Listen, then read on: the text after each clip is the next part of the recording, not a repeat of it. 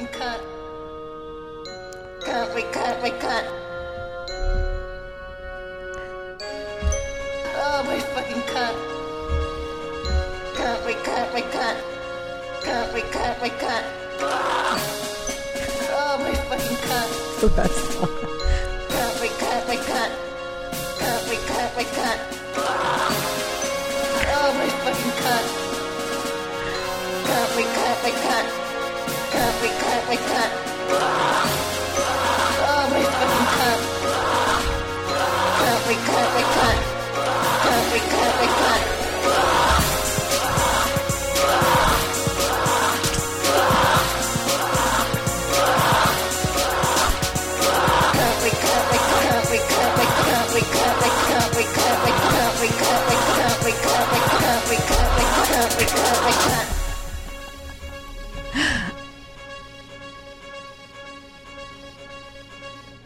It's sexy.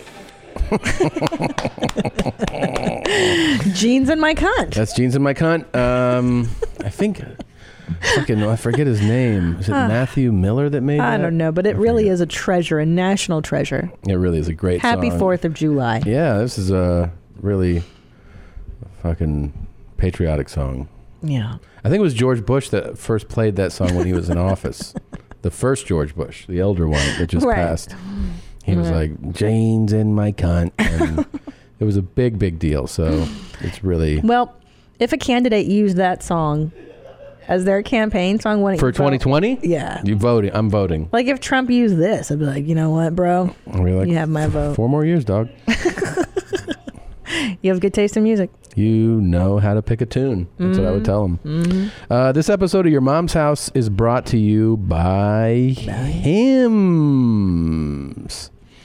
Look, we're all getting older. All of us are. Every day, every moment. Right now, you're sitting there and you're listening and you're just like, hey, what's going on right now? Well, you're aging. And you know what? It's not always a bummer, okay? There's certain things that happen, but there's certain things you can do. I'll tell you right now, 40% of men by age 40 struggle from not being able to get and maintain an erection. It's not that weird. It's only weird when you make it weird and when you decide to do nothing about it. If you're like, oh, this is my lot in life. I'm just the guy that just can't get an erection anymore. Well, no, you can still make a choice to do something and live a happier, more fulfilling life, okay? So don't do anything weird. Don't go to get the snake oil pills or the gas station stuff. It's not going to work. You need to turn to medicine and science, okay? This is the truth. Be wise and check out Hims. Hims.com is the one-stop shop for hair loss, skincare, and sexual wellness for men. This is really easy for you to do, and give this a shot. You get well-known generic equivalents to name brand prescriptions to help you combat ED. This is prescription solutions backed by science. Stop being the guy that decides, oh, I'm just going to sit around and wait till I get hard again. It's not going to happen. You got to make an effort. You got to try something, okay? Try it out. Stop worrying about multiple in-office doctor visits. No painful injections. Super easy. You just answer a few questions about your medical history and you chat with a doctor for a confidential review. If the doctor approves, products are shipped directly to your door. Being your best means performing your best, guys. Hard made easy. Say hello to your little friend once again. Try Hims for a month today for just $5. We'll get you started for just $5 while supplies last. Prescription products are subject to doctor approval and require an online consultation with a physician who will determine if a prescription is appropriate. See website for full details and safety information. This could cost hundreds if you went in person to the doctor's office or pharmacy. Go to forhims.com/house. That's forhims.com/house. forhims.com/house.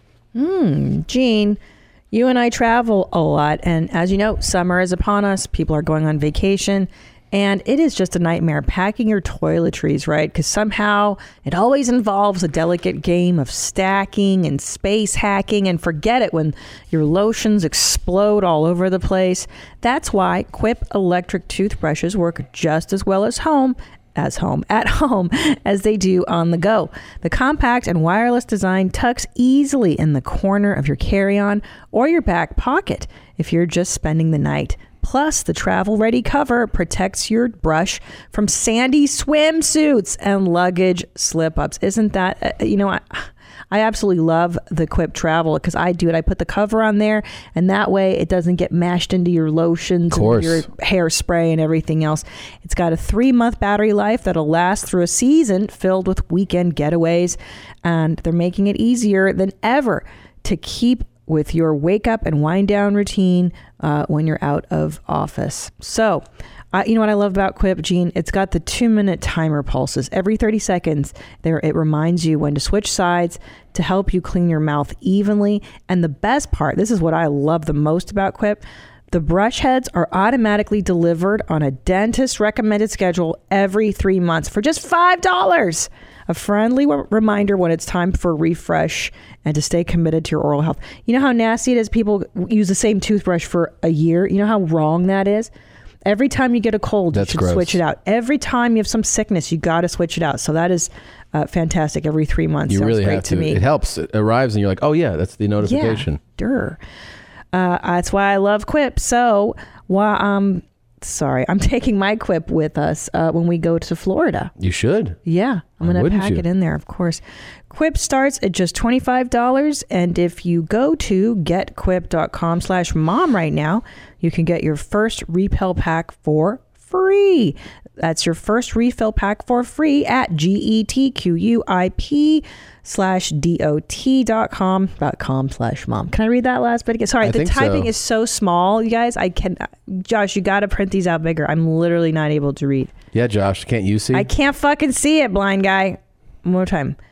That's your first refill pack free at getquip.com/mom. That's getquip.com/mom.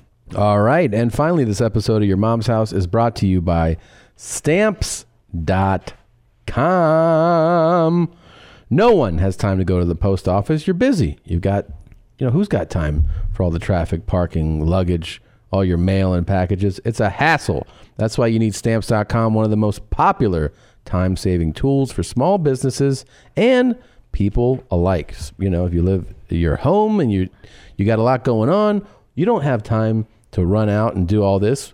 No, of course not. Stamps.com eliminates that trip to the post office and saves you money with discounts that you can't even get at the post office. Stamps.com brings all the amazing services of the U.S. Post Office right to your computer. Whether you're sending small office supplies, or you're sending invoices, or you're an online seller shipping out products, or even if you're a warehouse sending thousands of packages a day, Stamps.com can handle it all with ease. Simply use your computer to print official U.S. postage 24/7 for any letter, any package, any class of mail, anywhere you want to send it. Once your mail is ready, you just hand it to the mail server or drop it in a mailbox. It's that simple. With Stamps.com, you get 5 cents off every first-class stamp and up to 40% off priority mail. That's 40% off. Not to mention, it's a fraction of the cost of one of those expensive postage meters. Stamps.com is a no-brainer, saving you time and money. It's no wonder over 700,000 small businesses already use Stamps.com. Right now, our listeners get a special offer that includes a 4-week trial plus free postage and a digital scale without any long-term commitment. Just go to Stamps.com, click on the microphone at the top of the homepage, and type in MOM. That's Stamps.com. Enter the code word MOM. Uh-oh. This guy looks crazy. Do you know this guy? No, but he looks interesting. Interesting is right. Oh boy. All right. He's going to say something crazy. I don't know. Let's just see. Let's get into it. It's the new episode, Your Mom's House. Let's party, Gene. Let's do it. Ready? Hey, you see Big Red in the background? Yeah, man. I know I told you. I got the fucking Visine. I got the red out. But I think she did some shit to my orange juice because I was fucking scratching the door 6 a.m. this morning. I'm like, yo, Big Red, come out. You can't handle the truth. That's what she said. Read my lips. No new taxes. Welcome to Your Mom's House. So weird. With Tom Segura. And Christina Pajitsin. What the fuck is this? Yeah, that was terrible. You didn't like that? Are you serious? Read what my was that? lips. We talked last week about how you wanted like a little more innovation and stuff, and you wanted to innovate with the intro. I thought that meant you wanted to go in a different direction. Yeah, but that has nothing to do with Your Mom's House. Read my lips. No new taxes. Was that Bush? It was like experimenting, seeing what works. But it doesn't make sense for the listeners. Wasn't that Jack Nicholson from A Few Good Men? I don't know where I got it from. You can't handle the truth? Oh yeah, that is where. Yeah, that's. Yeah, but we don't even play that. That's not a drop on the show, Nadav. Like, but it's aggressive. We're trying to. Yeah, but it has nothing to do with the show. Okay. You can't handle the truth. That's what she said. Read my lips. You guys don't like the taxes. That's what she said. Welcome to Your Mom. That's what she said. That's the best you can do. That's like an office joke. That's what people say around the Xerox machine. It's sounding We're better like than this that. is a miss. A miss?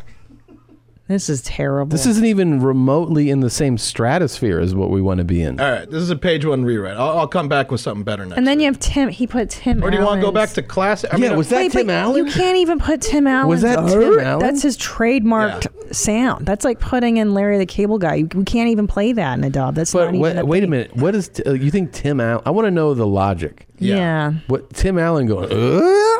Why? Because you're laughing right now. Because I'm laughing at how bad of an idea it is. Right. That's what you're so leaning on. dumb. Here's how bad this idea is. It's dumb. It's fun. It's funny. not fun. It's just dumb. Shit. That's like comedy. Yeah, it's like office. It's like office people humor. It's That's what she said. Yeah. Yeah. Such a dad You don't like boner. that? Is that like for the dad boner? Oh, so this would have been better like a year ago when we were more in the dad boner phase? No. This would have been bad No. every day of every year forever. It's not this is- funny. There's never a good day. This is devastating to hear. I was trying to be creative. And Are you being serious?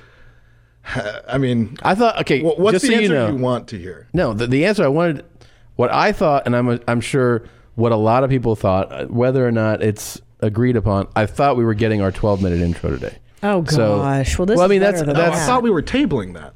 Why would we table that? Nobody wants it. I was Tom. just reading the room. I thought that's what. Nobody wants the 12-minute. Nobody. Okay, let me. Okay, I'm just going to pull it up myself because I can't rely on you right now. Shit. So, Sorry. let's see. Change.org. Babe, that's a joke. It's not No, real. it's not an intro. Nobody really wants to sit through 12 minutes of that nonsense. I just want to say something. Okay. Yeah, what are the signatures at now? We're just under 6,000 signatures. That's right. people who took time out of Couple their hundred more than last week. that wanted to sign on. It looks like there's another petition here. Down with the fart mic. No. Uh-oh. Oh, and how's that one doing? Holy shit. Yeah, let's talk about the fart mic petition. That has Wait a 5,900 signatures. Oh, stop it. It does. That's an important issue. What? What are you talking about? Who are these people that don't like the fart mic? Are you being serious? No, that's crazy. Yeah. That's fake. That's fake news. It's not. I don't fake. believe this. These are the same people who want a long intro. These are maniacs. These aren't the real listeners of the show. So wait. So for next week, what are we doing with the intro stuff? Okay, look, experimental. I fucking didn't think you were going to. Okay, so I misinterpreted what you meant by when you said it. Okay, I just I misunderstood. This is just a misunderstanding. I feel like we're having a lot of misunderstandings about this. I don't know how to like. Honestly, yeah. I mean, I'm legit losing sleep over this. Like I'm So I should be really explicit, probably, right? In explaining how it should go. Mm-hmm. Okay. So, I mean, I would think that if you were gonna try something different with the intro, you would use at least drops from this show and not George H.W. Bush giving a speech at the fucking Republican. I mean, that's 20 years old. What? Then Tim Allen doing his Pigman sound, and then that's what she said. So maybe stick to drops from this show.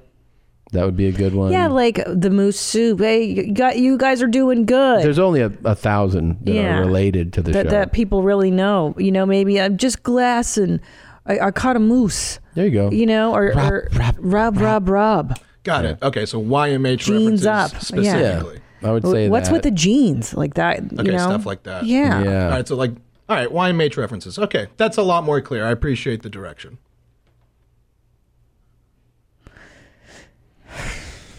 This whole thing, I don't know. Don't look at me. And I'm not getting rid of the fart mic. I fought long and hard for a fart mic, and it's not going anywhere, look. folks. I am reluctant to admit this, but I'll pull it up right now. I'll pull it up. What? I can't tell you. First of all, I can't tell you how many people told me I said Ben Salem wrong. There it is. There's the poll I put up. How many votes? 18,000 people voted. That's more than who voted in the last election in America. 18,000 people and the question was, should we remove the fart mic from YMH Studio? Of the 18,000 people who voted, 43% said yes, over it. Nope. But 57% said no, I'm gross. Yes. See, and that's a lot of people. 57% is a lot of people. And see, I knew it. I knew it. Yeah. I knew it. Thank you guys. I appreciate your support for my fart mic. I think Tom's just a little jealous because he hasn't really done a lot of good work on the mic. And I think if you maybe improved your batting average, you'd feel differently about the fart mic, Tom. I would feel more positively about it too if I had a staff that could follow the intro instructions. Well, and lay off of him because you're also scaring the shit out of him. You're very scary when you get mad. Right, Nadav? And it doesn't encourage him to be creative if you're terrifying. I'm not mad. Yeah, but you don't understand how scary you are when you're even look at you like right now, those hate daggers. Like it. Thank God I've worked on my codependency issues in therapy because I would internalize that as my fault. Like I would try to, so scary. You're very terrifying. All right. I don't want to hear anything like that anymore. Okay, he gets it. Okay. Can we please go on with the show? Yeah, let's go on with the show. Okay, so what are you going to talk about? Well, look, I wanted to get into this guy. What the fuck was he even talking about? This guy is really one of my favorites. What the fuck is he talking about is a great way to start the conversation. He is... He's on the beach, for those of you listening, and... He looks like big time Tommy. What's his name? A little bit, yeah. I mean, he's like big fat red old guy, big fat red white guy. Isn't that a genre I don't of know old if he's white guys? red. No, he is. He's a genre of big fat old white guy. They get redder with alcoholism and with sunshine. He's in the sun, yeah. He's in the sun, yeah. But he's also got a certain energy to him, don't you think? Mm-hmm. Do you think it's drugs or mental illness? My favorite game in the whole world. Because there's one of the two is definitely going on. Because it doesn't make sense, right? I mean, go ahead and just Yeah, baby, good morning, everybody. You positive today? You better get out there and fucking rock this day. I already started 7 a.m., man. Hey, listen, cheers, everybody. This shit's better than morning coffee, I'm telling you right now. Yeah. So he just held up a can of Coors, right? No, Or Corona. Yeah. Okay, so I didn't even know Corona came in a can. That's how I've never seen that. Corona in it. Have you? No. No. I didn't know that was. No. I just realized it. Like right now, it just hit me. Like I've only seen bottles of Corona, and this fucking psycho managed to find a can. Now, here's the thing. I'm going to go with alcoholism and drugs because now here's the telltale. Yeah. The teeth are in good shape. He's got great teeth. He's got a great smile. No, he actually takes care of his physical appearance. I mean, yes, he's obese and red, but other than that, he's got, he takes care of him. He grooms his hair. So that rules out a little bit mental illness. Okay. Because the guys that are, like, you know what I'm saying? Like, I'll make you come. Like, that guy's clearly mentally ill. He doesn't have his teeth. He doesn't really take care of himself the same way that this man does. So this guy is employed. He's just He is. He actually owns a business. Oh. Did I nail it or what? Yeah. I'm getting good at this. You see Big Red in the background? Yeah, man. I know I told you. I got the fucking Visine. I got the red out. But I think she did some shit to my orange juice because I was fucking scratching the door 6 a.m. this morning. She wants to get away from him. Big Red, come out. So I think what I'm deducing from this is that the lady, he calls her Big Red. Right. And then he made reference to her in his own video and she gets up and leaves. She's like, I got to deal with this fucking lunatic all day. Because I was fucking scratching the door 6 a.m. this morning. I'm like, yo, Big Red, come out. Scratching at her door. That could have been like I was trying to get laid this morning, or I was just like, you know, I wanted to like just go do something. Yeah, he's one of those gross East Coast people, like big time Tommy, who's like, I keep scratching at her door. Yeah. I want to fall. Like, you know what I mean? Like they think they're being really funny and clever, but they're just being gross. He's positive though. No, I like him. Yeah. All right, man, we're at the beach. We're having a good time. Coronas, the waves. Yo, there was a pond of dolphins went flying by me. You'll see it later. Oh, shit. I had to swim in because they think I swim so gracefully and strong. They think I'm part of the pond. All right, baby. Rock and roll today. Woo! Oh, yeah. He works hard. He's blowing off. You think so? Well, here's why I don't think he's working hard and blowing off the steam. He's got a library of videos. Fuck. And they're all like that. Oh, no, he's like that guy. It's not just Sunday morning. Okay. It is all the time. It's all the time. He's like the party guy. Oh, yeah. This is like Bert in 10 years. Okay. Let's see. Yeah, man. Good afternoon, everybody.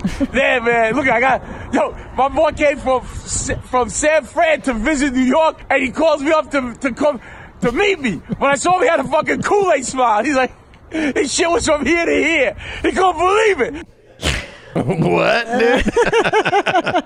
That's how he tells a story of, like, my story would go like, so my friend wanted to come meet me. Yeah. He came from San Francisco. And he was really happy to be here. Yeah.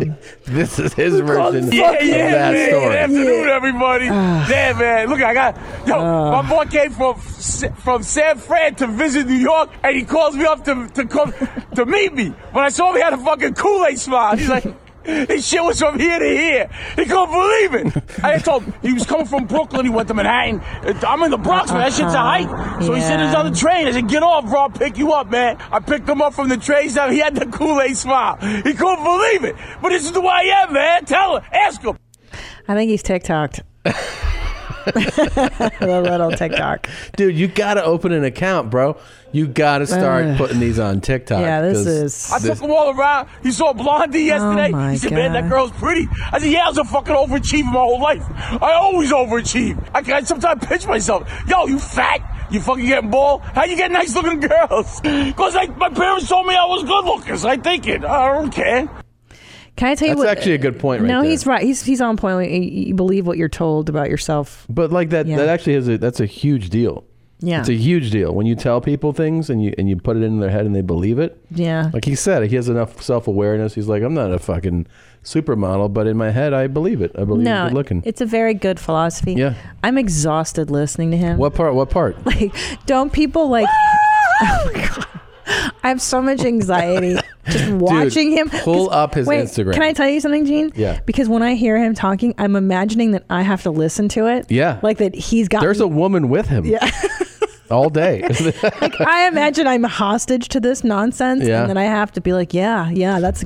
Wait, he came and he had a Kool-Aid smile? Like, I don't even know what the Kool-Aid smile means. And he tells you all his dumb stories. Yeah. But on the other hand, aren't you a bit envious that he's this excited over nothing? Of course. Yeah. That's the part where I was saying drugs are mental illness. Yeah. Yeah. It's fucking... I wish I could get this stoked over picking my friend up at the airport. Do you remember the name of his Instagram? Jesus Christ with this guy. Oh my God. Fuck. God damn it. I'm dropping dude. the ball left and right today, guys. Sorry. What is going on with you? It's a holiday week, it's just everything's so It's your haircut. Yeah. You got a TikTok haircut. Now you're acting all TikToked. Big time Tommy. Are you looking for him right now? Yes, man. It's like organic laundry or something. It's pure organic dry cleaning. Oh, that's the business. Yeah. God damn it. Oh my gosh. This guy in the Bronx, yeah. There it is. He's on Instagram at Pure Organic Dry Cleaning. Oh my god! Dude, oh my god! This is him all day. Every day. Every post, he's thoroughly stoked about nothing. Yeah. Good morning, everybody. Let's go, baby. 6 a.m. Let's get up there. Fucking do it, man. Hey, listen. No. I got a mirror in my house. It's fucked up. When I look in that mirror, I tell people that shit winks at me and says, go get him, good looking. I'm fucking out of my mind. Now, I got this fucking head my boy made for me, and I got to hang it from the mirror. And that shit's talking to me. I can't. I'm done. It's called me. I can't. But to me, I'd rather watch. Good evening, everybody. All right, man. Listen, I'm exhausted. I need a nap. No. Hey, good afternoon, everybody. Hey, you know what? I got some Canadian followers. Oh my god, please. I'm so I tell exhausted. you, people, I fucking love everybody, man. Everybody. I told you, take me out country western night. I'll put fucking straw between my teeth and I'll be fucking line dancing. Yeehaw! Do you think though is that he's on is that the drugs. ghost of Christmas future for Bert? You think that's kind of like what he's going to be like? Yeah. Like in a few years, he'll be like, this touring is too much, but I like going out. I like drinks. And he'll just start putting out what it is the kids are in college, and he and Leanne are going to go on the bus, and this is just what he's going to do now that he has on the bus, no responsibility. Yeah, this guy is so exhausting. I hate him. Like I'd hate to be with him. I can't. I'd rather watch TikTok all day long and find the people I find. He's Portuguese. Yeah, I know. I'm sure he's very proud of it, and he has to tell you that. I'm from Brazil. Nice. I'm from Portugal. Yeah. My parents came over when I was 2 years old to speak Portuguese. Yeah, you kind of got it. I know. He's going to do that whole thing. Hey, how you guys doing? He's so... Portugal pride, baby. This level of energy is so foreign to me that I can't even mimic it. I don't like it. You know what I mean? Like, I can't pretend. Like, I can do a little bit like, how you guys doing? It's big time. Yeah. I can do him a little bit. He's a little more subdued. Yeah. He's manic. This guy cocaine is manic energy. You think he's on cocaine? Yeah, it's cocaine. It's a combination of cocaine and TikTok together. I think that's what it is. Look at every single fucking one of these. I'm out here at the beach. Yeah, he's always out here. Oh, look at how white his hair is there. God. Oh shit! Because you can see that he darkened it right after that. Yeah. Oh yeah. Nice and easy. Yeah, baby. It's a good day to be positive. Every day's a good day to be positive. But today's extra special, man. It's beautiful out. Hey, June 10th, Monday, I'll be at the Yankee Met game. Shh. Good. What do you want me to say hi to you? Like, I'm at the Yankee Met game. Everybody say hi to me. I'm on Instagram. Hoy vey. Yeah. Enough. This guy's exhausted. Pretty cute fat guy, right? Oh my God. He is, but I will give him. Can I tell you something? I do love cute little old fat guys. Like, I do think he's cute and he's adorable, and I probably would like him in real life. You probably would. Like, I'd hug him and be like, hey, crazy You Joe. probably have to apologize for half the shit you've said about him. I know, but he does get exhausted. Like, I picture myself having to fly across the country. Yeah, I can't. Yeah, he's okay. What's this? I just want to see that we can close it after this. I want to see. I'm done. I'm Hey, Mr. Positive here. I got a special guest today, man. All the way from Bensonhurst. This is the best right here, Vincenz. Look at him. No child labor. I could verify it. Pure organic. You bring whatever there you he want is. here. 2-day turnaround, maybe even sooner. Come from Brooklyn for I this. can't. I'm done. All the way from Bensonhurst. Where's that? Like, that's another part of the Bronx or something. It's like down the corner, and they joke about it. Like, he came all the way from Harlem. Ah! But it's the same neighborhood. It's not the same neighborhood. You know what I mean. I know what you mean. It's like he came from Santa Monica. Yeah. To the Valley. Yeah. Okay. They love being like representing areas and stuff. Yeah. Sounds like you wanted to put an end to that fun we were having. I can't. He shuts me down. Okay. That's too bad. He shuts me down. That's too bad. Yeah, baby. Good morning, everybody. Oh my God. All done. Thank you. Should we update our fetish friends? Update. You ready? Sure. So we got update. We both got messaged by our initial contact, Kay. Remember? Yeah. She messaged, got kicked off of Instagram. Doing her foot fetish. Yeah. They shut it down. Was she selling photographs? She was selling photographs. Well, but it was just like photos, and then she was like, DM me for custom work. Mm-hmm. and Instagram just like shut it down. But what we've learned is that Twitter's a lot more forgiving. Take it to Twitter. Take it to Twitter. Twitter's a cesspool. You can sell buckets of jizz on Twitter. They are ready.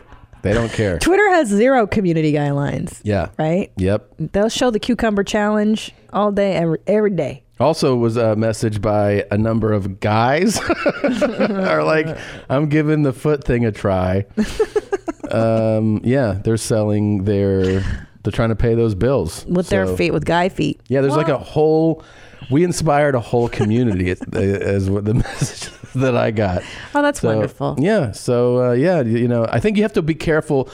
I was surprised we had our pre-show meeting and Potter was like really laying the law down on how this is supposed to go. And he said, the correct hashtags are what's important. So I think he's going to do a little tutorial maybe on what you should be doing. That's a great idea. And then I think we should have all the boys show us their feet and we can see who's the nicest foot model. Oh, fuck. I'm going to throw up. I want to puke. Who do you think has the worst feet of the people that work here? Definitely Blue Band, right? Well, my suspicion always would be Josh on everything. I know. But then he would be the first to admit it, and he said he said that his were all right. So that means I believe him. See, but Josh, he wouldn't say it if it weren't true. You're right, and I do think that Josh hooks up with women, and therefore it has to be a little cleaner than. Yeah. I mean, and he hooks up, so I think his feet are probably okay. So you're trying to say that? I don't know, Nadav. How many chicks are you hooking up? I just never hear you talking about your love life, so I don't know. Yeah, I mean, I kind of keep it personal, but I do hook up with women. Wow. And my feet are not a deal breaker. Oh wow! There you go. He's got like red toe hair. Yeah, probably. He's got red hair everywhere. Got that red toe hair. It's a little webbed. You have web feet? I got some webbings. I knew it. Are you guys going to start selling custom videos? Ugh. I mean, if there's a demand for it, I'll totally make some extra money on this. Feet by Blue. I wonder which one of you guys would sell the most. I really do. Of those guys? Oh, I know who has the worst feet. Who? It's got to be Chris. Do you think so? Yeah. Why? Because I just believe it. I think anything that you're like, I wonder he's going to be the guy standing in the back. Yeah. Who in his head he's like, oh, I've definitely got it worse. Think so? And and then like when it's time to show, as long as you put like a bet or something on it, he'll be like, see, give me that money. Mine are the worst. Remember his ball hair? Yeah, that's like what 9 inches long. That's what makes me think it might be him, Chris, because he had the longest pube, which means he's not really paying attention. Fucker had a pube like that. Yeah. Yeah. It's nasty as hell. No, your feet are nice though. I have nice feet actually. So do I. Mine are great. Speaking of feet, I snuck out of the house. We were gone this weekend, and I was alone with the kiddos, and I snuck out to go get a Chinese foot massage at this local place, and it was kind of dicey. Like I walked in, they were still doing construction. Construction? It was like, whatever, put off plastic. Anyway, I walk in, and the lady behind the desk, and she goes, "You want male, female?" And I go, "Female." She goes, "We have a male." And I was like, "Okay, male." And I normally don't like getting massaged by men. Is she Spanish? I was just trying to peg the accent. Maybe a little. Yeah. They said Tibetan foot massage. Any hoodles.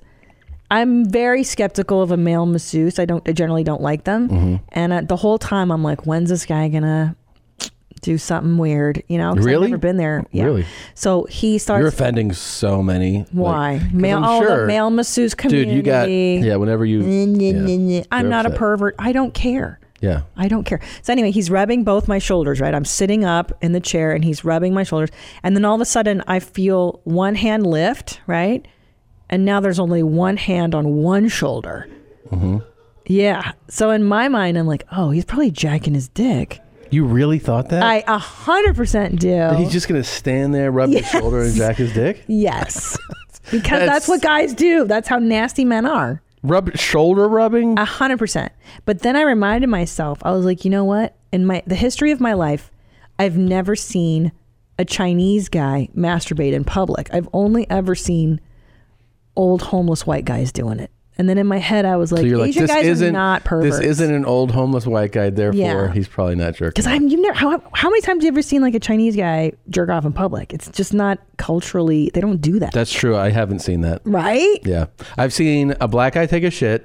Right? And I've seen a white guy play with himself and piss and shit. Yeah. White guys do that It's stuff. usually white guys, yeah. It's not the Asian community. It's part of our appeal. Yeah.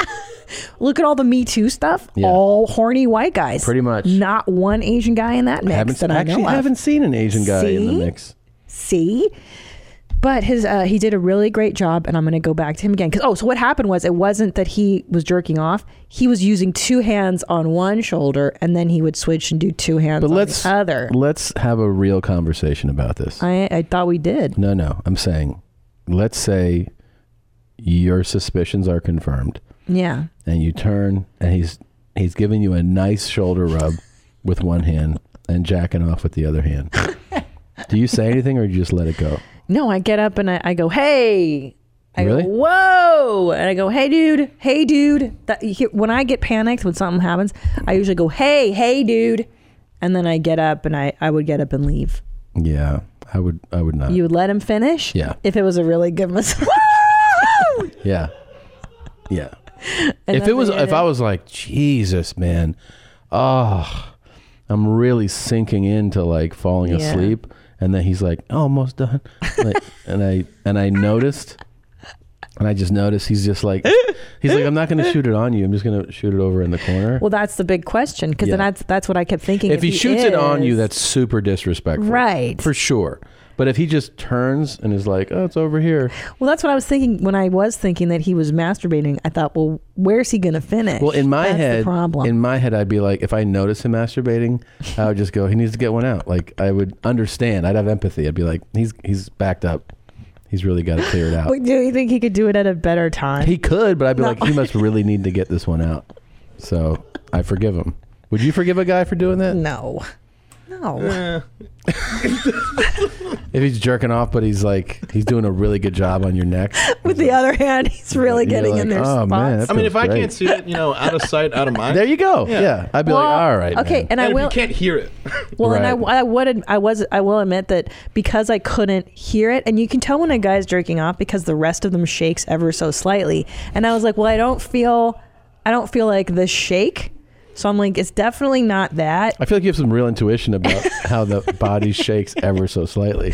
I know that because, I've been around dudes, jerking off a lot since I was 15. I've seen Latino guys jerking off in church. When I was in Mexico, church? I saw a man masturbating in a church in Mexico. Was he being chill about it or trying to? Was he like? Yeah, he was like trying to look. I was like 12, so he was making eye contact and masturbating. I've seen a guy in Hungary on a bus jerking off. I've seen white homeless guys. My nigga, what? Hey, what was that for? The guy's jerking off. Okay. What am I supposed to? Anyways, but I've never seen an Asian guy be a pervert. Never. I've never had that. What the fuck is going on, my guy? That's what I would say. Yeah. Jerking off. It's so weird when guys do that in public. Why?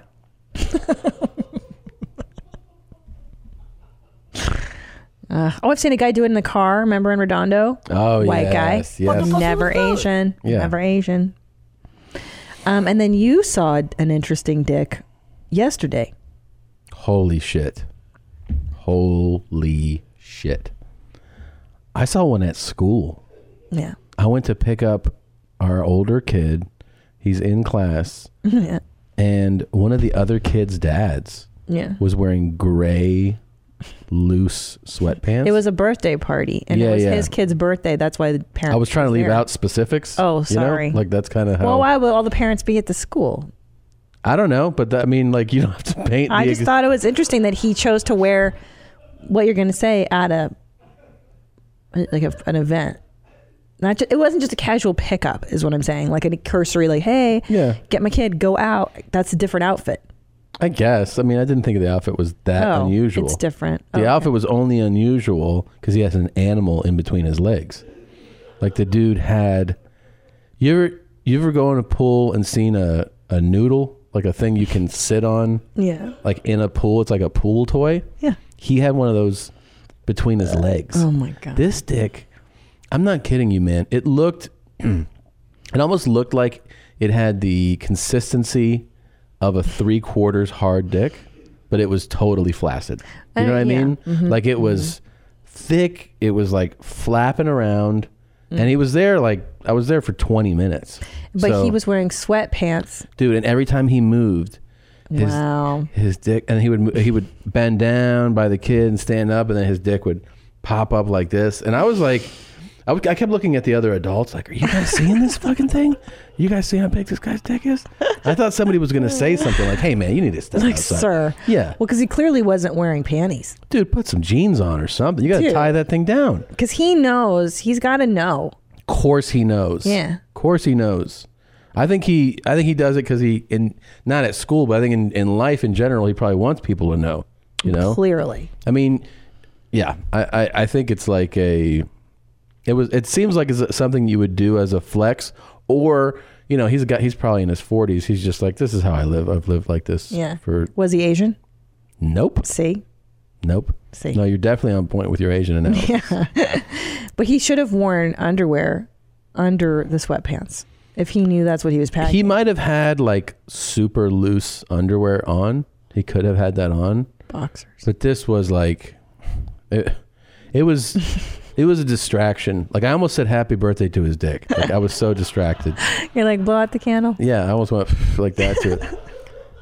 And I also I immediately kept looking down at myself. You know, I was like, Jesus, it's got to be 6 times the size of it. 6 times? I mean, it seemed like it. Yeah. I wish why didn't I go to school with you? I wish I would have. Oh my God, we would have had such. I never wanted you to be with me more. I could picture me just being like, you gotta look at this guy's dick right. And then you would have noticed it and been like, I can't think of anything else right now. I know. Yeah. Well, because I've seen big dicks in public like that in public, all your stuff. Because men are disgusting. Where do you see the big dicks in public? Big dicks, me too, in public. I've seen. Remember the guy in Miami? We were on the beach one time. Yeah. And he kept playing with it. Yeah. And flopping it. It wasn't like this though. That was not like. I remember that. The Puerto Rican guys on the beach in Miami, they run in their dick shorts. You know, I like it. And their medallions, they fly up and hit them in the face when they run and stuff. It is a very Puerto Rican choice. Yeah. To have shorts and chains. They do, and they jog on the beach shirtless with the chain and the dick's moving. The dick shorts. That's why I like them so much. Yeah. The combination of the two? I do. I think it's cute. What's cute about it? It's not a look you see on the West Coast, but when I'm in Florida, I appreciate it. I'm like, you're like, nice. It's Puerto Rican dick shorts. Yeah. With chains. Yeah. I don't mind seeing swinging dicks around. I mean, it didn't bother me. Yeah. I just thought, I guess the setting was like, this is a school. I mean, I was just like, dude, I mean, I'm telling you, I tried to show you, I tried to catch some video. Oh, I saw. But that didn't fully capture what was going on. I mean, to give, like, I'm telling you, this thing was like this thick, okay? And hanging was like 6-7 inches long. A fucking hammer on him. It's crazy. Now I know why his wife kind of has a limp when she walks. I always wondered. Now I understand. He knew.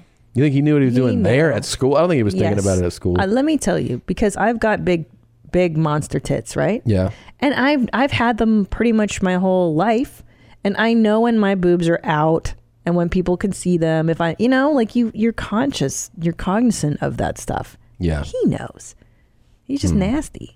Yeah, maybe. We should report him. Report it. What do I do? Do I go to the principal? I go, I just want to tell you something. Yeah. You know, what's his name's dad? He's got a real big dick. And he's not shy about letting us know. And then she'll be like, did he expose himself? Nope. I just think it was pretty obvious. And then she questions all the other people, and they're like, we didn't notice anything. It's just you. Yeah, that'd be the best. Like, believe me. I couldn't have been the only one. How did people not notice that kind of stuff? I feel like that's all I notice in the world. Dude, it was like, I almost wanted to pull him aside and be like, come on, man. Yeah. Like here? Fucking dick. At school? Yeah. These are kids. I know. Yeah. And they're all Their heads are they're all dick height for him. Yeah. Here's the other thing. He is a shorter, super skinny guy. So he's probably short and super skinny. Yeah. He's probably 5, I don't know, maybe 5'8". Really? Yeah. And like 130, maybe 140 pounds. Really, really slender build. Very skinny guy. It's amazing. Yeah. You would never know. Fucking sledgehammer on him. Yeah. Well, what can you do? I kind of want to see if maybe him and his wife sell videos, custom videos. Should you ask? Yeah, I'll be like, do you guys have like a Instagram or anything? And be like, you guys on for the what? gram? Just like, I don't know. Do you guys ever? You guys take requests or anything? Like for videos? We're such douchebags. Do you realize that we only notice the horrible things in life? Like a normal person would have been like, oh, that guy's dick is out. I shouldn't look. You were like, I'm going to take a video so that my wife can see it later. Like real moist. I think that's why we found each other, you know? Yeah. Because you're the only, I always... You gonna tell me I ain't never fucked your mother? Because I love the awful things in life too. Yeah. Like I seek out the awful and I love it. So I appreciate your work. Babe, that's the whole foundation of this show. That's why we have a podcast. It's everything you're describing right now. I know. Yeah. I know. Okay. Well, we have a lot to get to. Can we show my TikToks for God's sakes? All right. I've been curating these painstakingly. Hold on. What? No, I just want to make sure that we do we have time for everything before because we got a break here in a moment.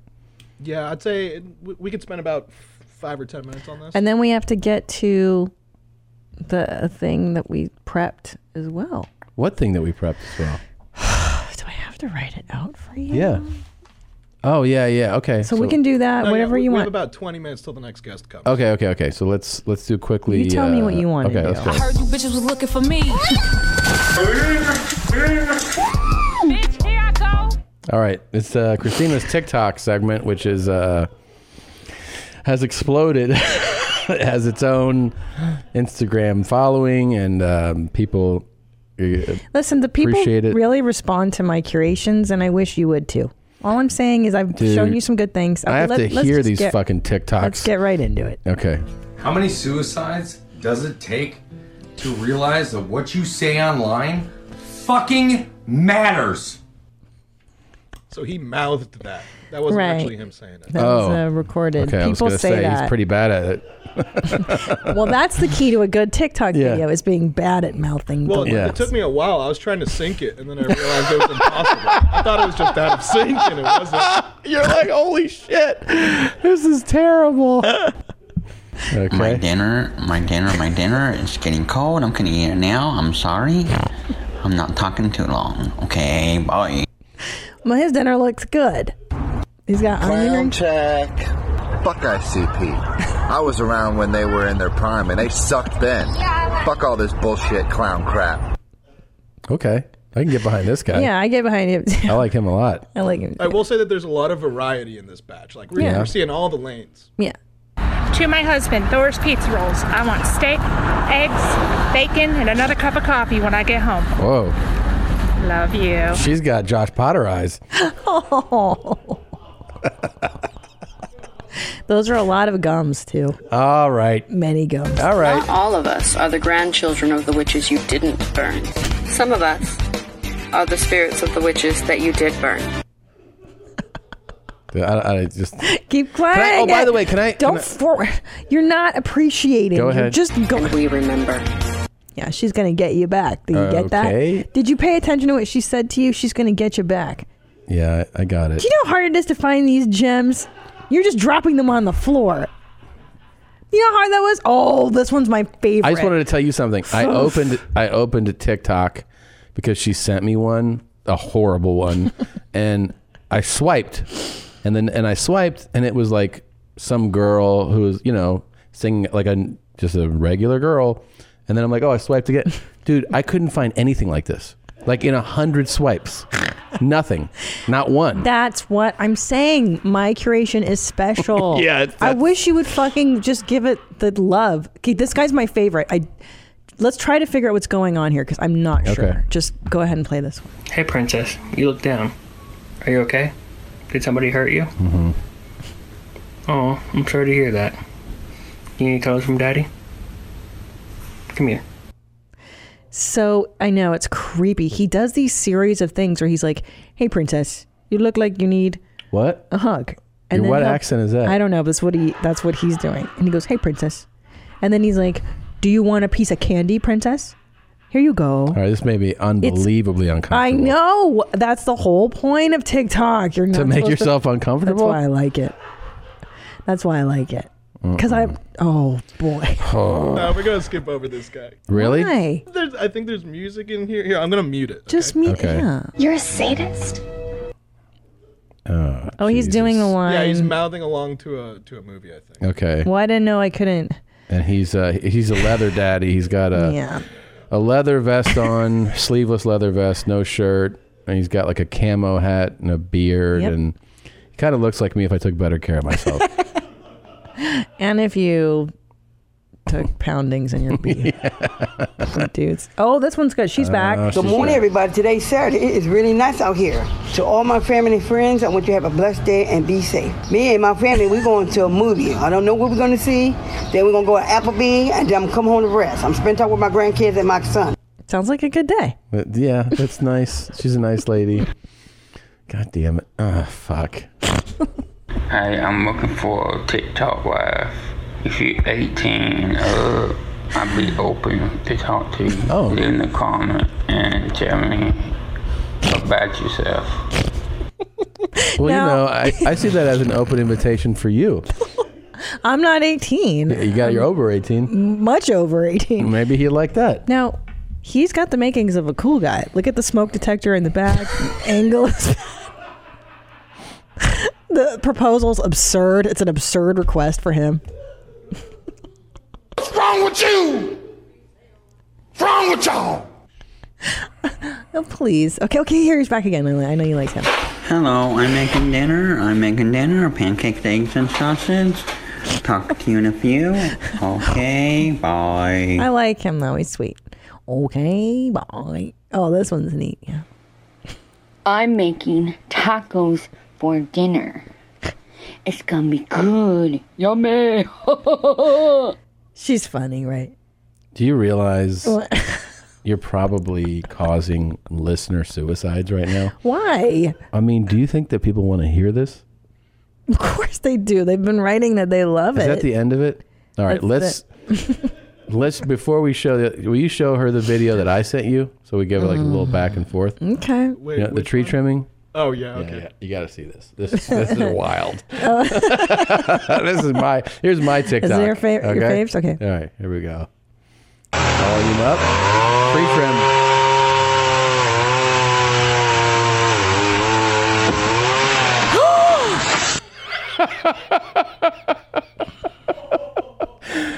What the fuck happened there? Everybody. Okay. Oh shit. Everybody's mortified, Tom. Yeah. That was terrible. I know. Never see someone's head get knocked off. Did it get really knocked off? Yeah. No. Yeah. Oh, you're right. Dude, his head got knocked off. Babe, this is terrible. I can't unsee this. It legit did. You're being serious. Oh, wait, is it?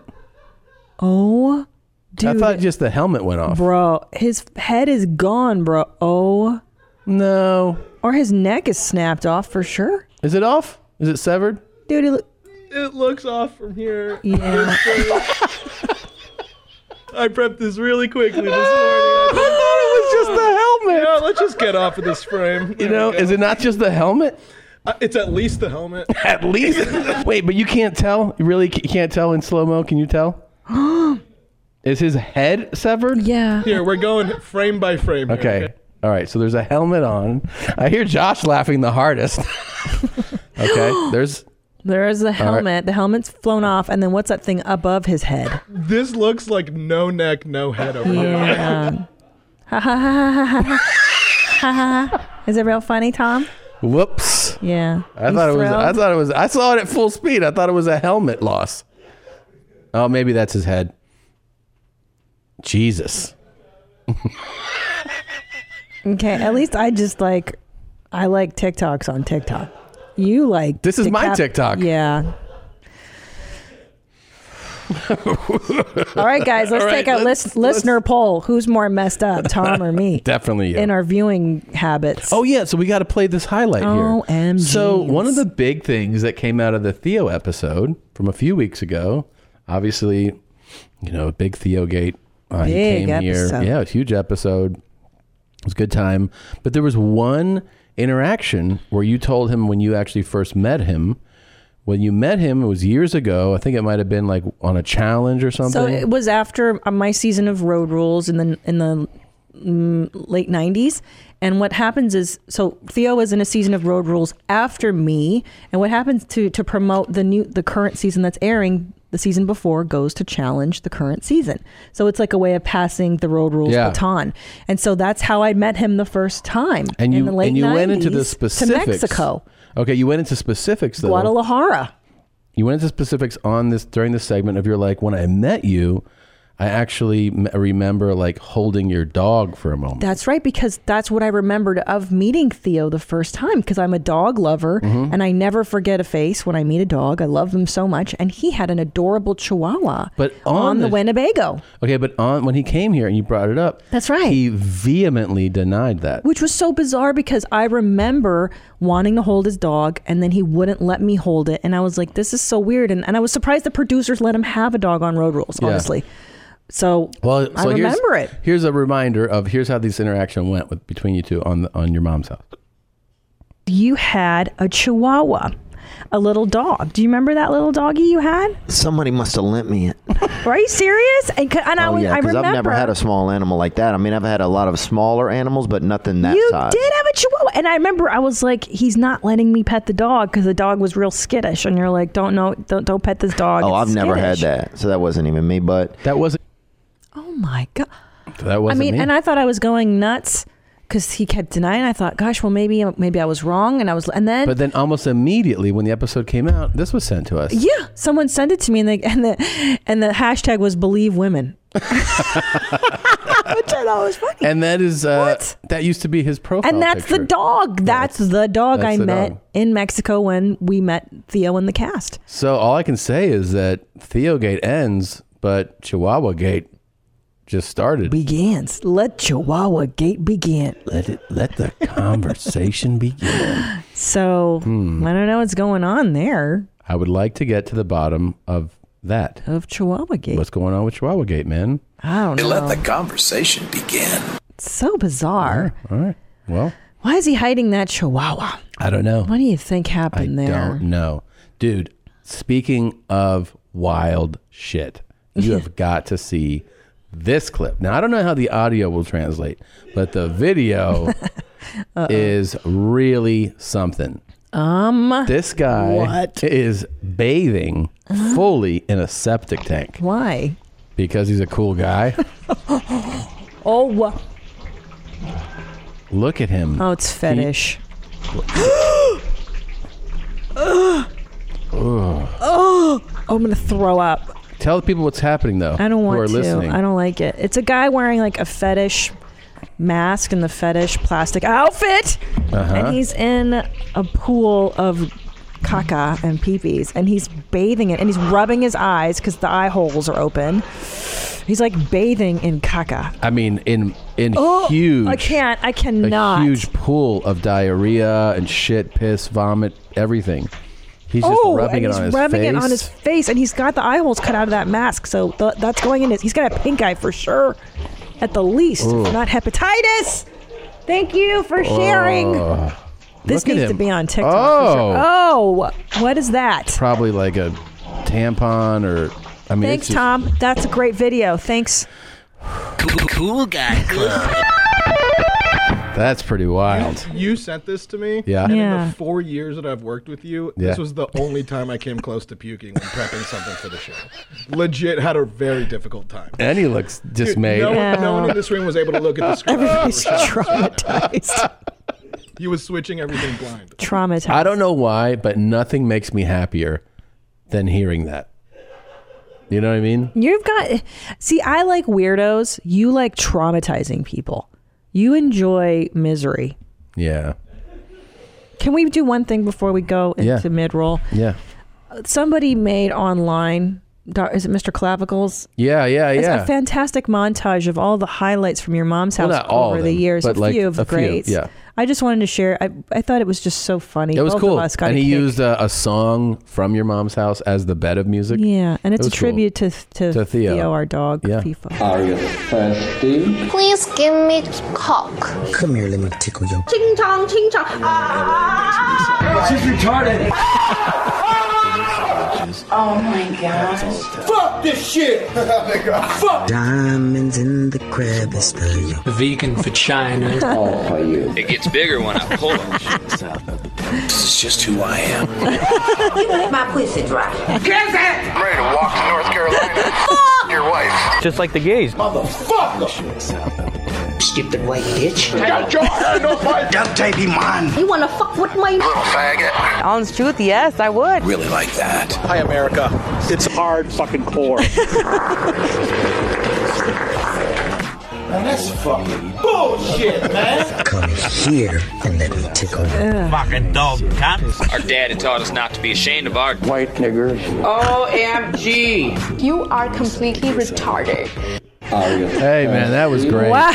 That was great. What a beautiful montage of our work. Mr. _ Clavicles. Thanks for making Wow. that. That was really great. I feel good. We're doing the Lord's work on this show. Go ahead. Guys, we all know the frustration. Bottles on bottles on bottles piling up in your bathroom, each one falsely promising a miracle solution that only kind of sort of work. But what if there was just one shampoo that could truly do it all? This is a Function of Beauty. I love it because it addresses all your hair needs, not just one. Most drugstore brands only address a single concern like volumize or strengthen. With Function of Beauty, you can choose up to 5 hair goals to add to your formulation. I love it. You customize it. Function of Beauty individually formulates every bottle based on your hair type, hair goals, and preferences. You select your color and fragrance, or can opt for dye-free and fragrance-free. The products are so personalized. Your name is even printed on the bottle. How cool is that? They use safe, natural ingredients. It's vegan and cruelty-free, and it's the internet's top-rated customized hair care brand. Over 18,000 5-star customer reviews and counting. I got, because I bleach my hair, in case you don't know, I'm not a natural blonde. I like to get something that's the shampoo that's formulated to help for bleached hair so that my hair doesn't fall out. And I absolutely loved it. I love the idea of customizing a shampoo. So our listeners will receive 20% off their first order. To redeem this offer, go to functionofbeauty.com/mom, take the hair quiz, and go to functionofbeauty.com/mom to get 20% off your custom formula. Gene, everybody wants a haven, a place that feels uniquely like it's just for you. And a big part of that is getting the furniture that feels right. Joybird empowers you to create the furniture and space that brings you joy. I loved having choices to decide what I wanted for this, because I feel like my whole life, you kind of just, I don't know, I always felt like the room just dictated to me. Like, oh, this is the chair for here, this is the thing. And now having a choice makes it does make it feel like you were a part of the process, and they allow you to make it. That's one of the great things about this. With Joybird, you get one-of-a-kind furniture crafted to your unique tastes. I mean, I picked out the chair, the fabrics for those gray chairs. We sit on them every week, and they've brought so much joy, and they look stylish, and they're fantastic. Turn your ideas into reality with hundreds of styles and options. Want a sofa in, let's say, aquatic blue or indigo, love seat in the hottest red, an inviting coral, or even bubblegum pink? If you can dream it, Joybird can make it a reality. From rich buttery leather to the plushest velvet you've ever felt, find the fabric and texture that's right for you. Joybird offers a range of kid and pet-friendly upholstery options so your creations can stand the test of time. I got to tell you, that is a fantastic option for people there with kids and or pets. There's free personal design consultants to help you nail down your perfect design. Quality, handcrafted furniture. Each Joybird piece is made by hand with care and precision using high-quality hardwood and responsibly sourced materials to fit your exact specifications.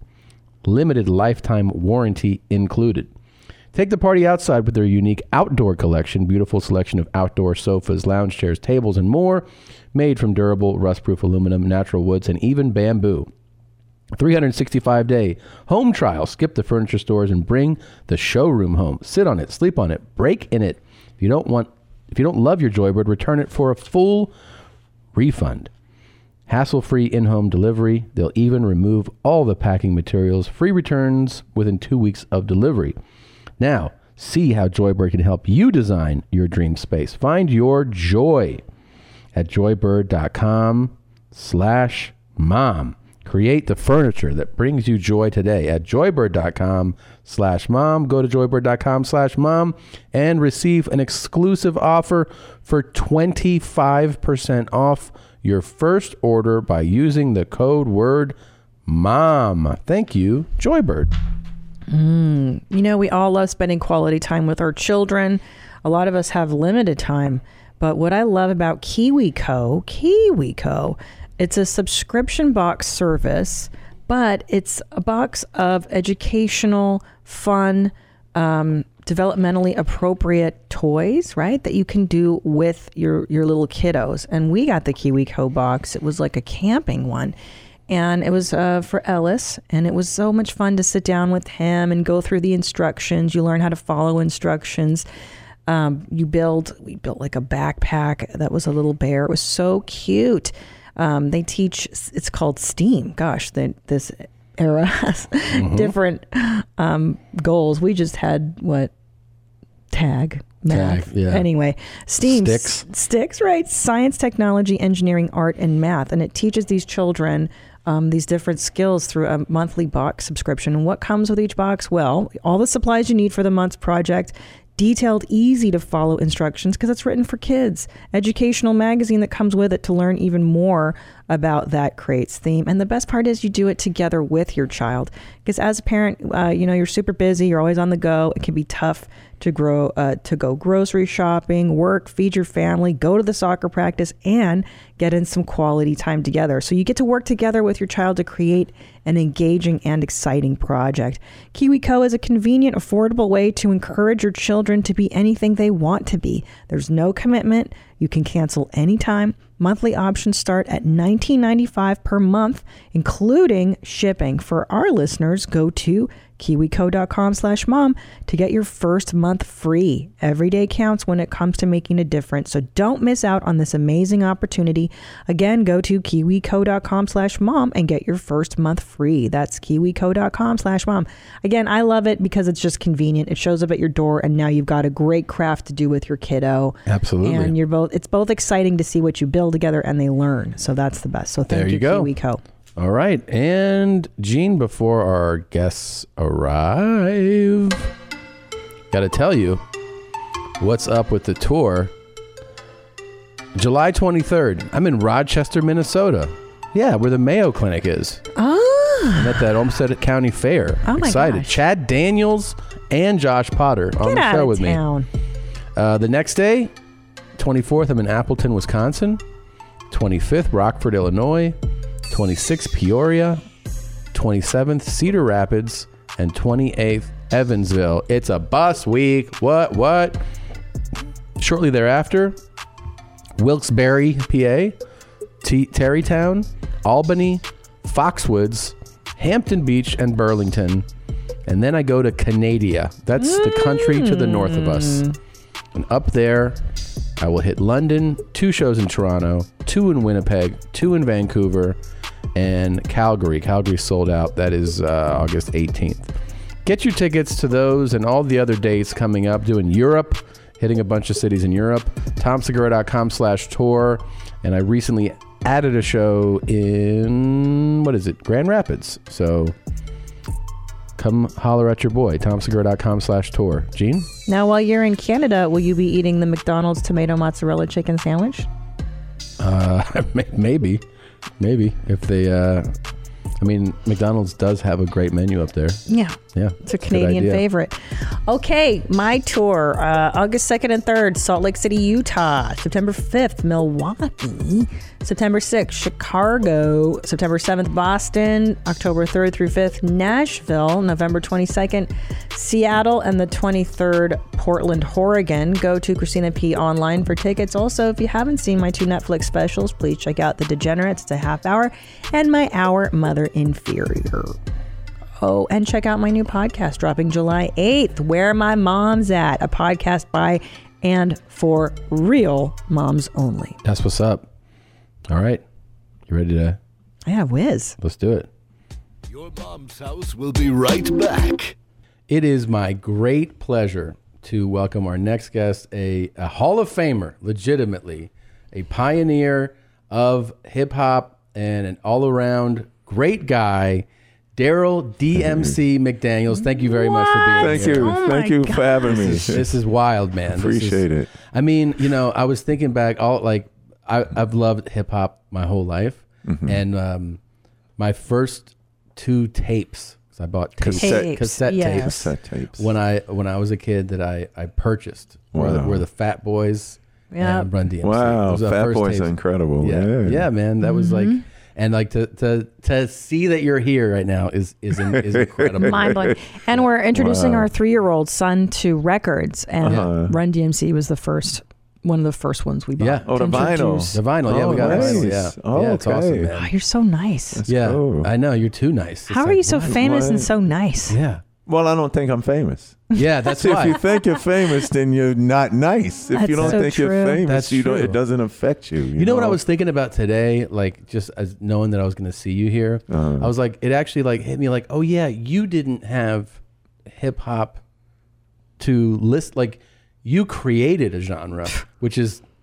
I don't too much. We didn't really create it, but I'm saying you're part of that. You elevated. We were. What happened with us was that we became the physical embodiment, the representatives of hip hop prior to us, what we were doing, and where it was going. Yeah, and for me, I never wanted to be in show business. Really? Yes. Now, Run saw hip-hop grow up in his living room. His brother Russell, before Rap Records was made, Russell was one of the promoters that saw the DJs in the streets of New York and was like, wow, every time they play the park or the block party, 1,000 people shows up. Yeah. So Russell wasn't the only one, but he was one of the promoters that said, yo, I'm going to move this indoors. I'm going to go rent the PAL, give the PAL, here's $100, pay the DJ $100, and then charge the people who were seeing it for free $5 to see it inside now, and put my name on a flyer and call myself Rush Productions. Yeah. So Run was seeing that in his living room. Russell managed Curtis Blow, Godfather of hip hop, Jimmy Spicer, Houdini. He did shows. He worked with Grandmaster Flash and all that. So Run was a little kid seeing that this was a business. Right. So Run was like, I could get rich and famous off this. I could make some money. I could get a mansion, a Rolls Royce, everything that you see Run doing now. Right. Yeah. He saw that hip hop was going to get him that. Yeah. For me, hip hop was make believe. And what I mean by that was I was in the comic books. I went to Catholic school my whole life. Right. You know what I'm saying? And you love these comic books. I was one of those kids that when that street light come on, you have your ass in this house. Yeah, that's the same rule with me growing up. That was me. up. So, and you hear the other kids outside playing like 11:30 and midnight. And it wasn't that, their parents don't care about them. I was like, they lucky that they could be out there. Right. You know what I'm saying? I'm 8, 9, and 10, and the little 5-year-old kid is outside at midnight playing. I know, dude. That's crazy. You know what I'm saying? So I had to find things to do. I went to Catholic school my whole life, but so my world was these comic books. You know what I'm saying? Mm-hmm. It started with Batman. Then I discovered Marvel. Stan Lee, rest in peace. He was a genius. He put the superheroes really in New York. Yeah. So what that did for me, it didn't make it make-believe anymore. Right. It made it real. Yeah. So my whole life prior to music was Marvel comic books. Captain America, the Hulk, Spider-Man, the Avengers, the whole 9. Read, collect, draw. Read, collect, draw. Read, collect, draw. That's all I did. By me always reading comic books made me a good reader in school. Yes. So I was a honor roll student, which I'm very proud of to this day. Yeah. Always on the honor roll. It's funny. It still torments me to this day. There was 2 girls that I could never beat.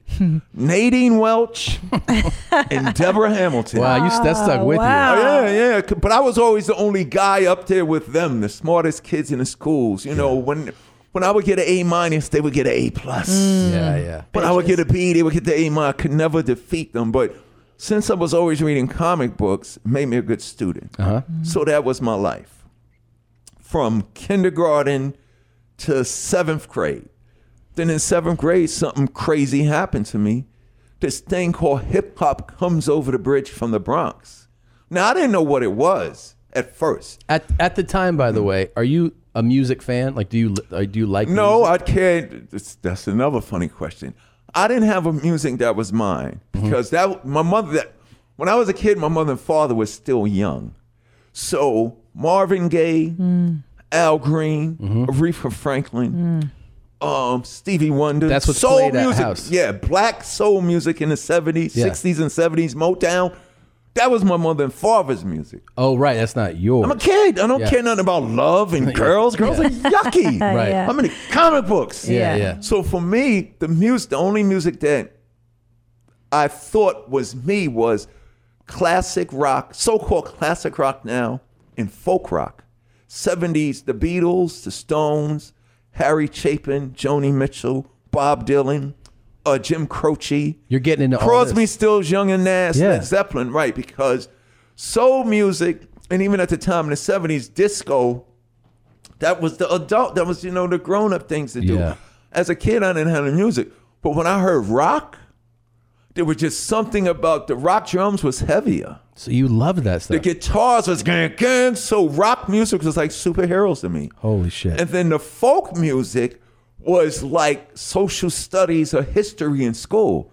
Because even though these dudes were big rock stars, most of their music was about politics. Neil Young, Crosby, Stills, Nash and Young, they were talking about the government and women's right and civil.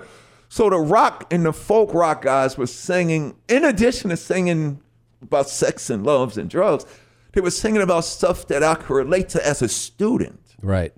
Because Marvin Gaye and Al Green, and they was said, I want to try, let's get it. I want it. I didn't want to do that. It's yucky. Yeah. But when I heard Neil Young, it was 10 soldiers and Nixon's coming. It's fine. John Lennon sleeping naked to protest the war. John Fogerty, Fortunate Son. So as a kid, that's smart. Oh, that got my attention. Right. Compared to, I didn't care nothing about ABC. I cared nothing about high heels. True story. I cared nothing about high heels and afros and dashikis. No, cared nothing about that. It was just something about the folk rock that attracted me. So that's what I had. So here's what happened. In 7th grade, this kid had a tape recorder. Cassette. Remember the flat tape, not box or boom box. Right. Flat cassette tape Yeah, recorders. you put it in frontward. Oh, And yeah, dude. remember those things? Bam. So Yeah, this yeah, kid yeah. named Billy Morris had one, and Billy was in the 8th grade. So me and 2 other my friends from St. Pascal Baylon Elementary School, we was in the schoolyard playing basketball on the one rim that the Catholic school had, because you got to understand something. If you go to Catholic school, you can't go to the public park because you got a bag that says Right. St. Basco Baylon Elementary, you wear a uniform. Right. The public school kids are going to get you. Yeah, man, of course. So I got bullied, teased, and picked on. I got my lunch money taken till I got smart enough to put it in my sock under my foot. Wow. So they couldn't hear it jingle. So they would know, like, check the ankles. Exactly. So life was Yeah. miserable to me. So we was in the park playing on the one rim that was in there for the poor little Catholic school kids. And Billy Morris in the 8th grade, he goes, yo, come in. So you know how you are. You know, nerdy, geeky kids act like you don't hear them. Yeah. Yo, then he hit you with the, I ain't gonna say it again. So now you know you're in trouble. Your ass is grass. So it's 3 of us. I was a smart kid. I always thought ahead. So I said, you know, and I'm not violent. I'm not in a gang and nothing. I'm a nerdy Catholic school kid. The comic book kid. So I told my 2 friends, yo, it's 3 of us and one of him. If he try, we probably wouldn't have did nothing, but if he tries anything, we gonna jump his ass. So we walk over to Billy, and Billy just says, he pulls his tape recorder out his tote bag and says, check this out. And he pushes play. And the beat goes, doosh, dash, goosh, goosh, dash, goosh, goosh, dash, goosh. And then a voice goes, when you mess around in New York town, you go down with the disco Chiba clown, you go down. You just keep the pep in your step. You don't stop till you get on the mountain top. And when you reach the top, you reach your peak. That's when you hear Eddie Chiba speak. And it stopped. And it was all staticky and stuff like that. We said, do that again. He did it again. We stood in that schoolyard for 3 hours listening to whatever that was. I didn't know what it was, but it just felt so good. Yeah.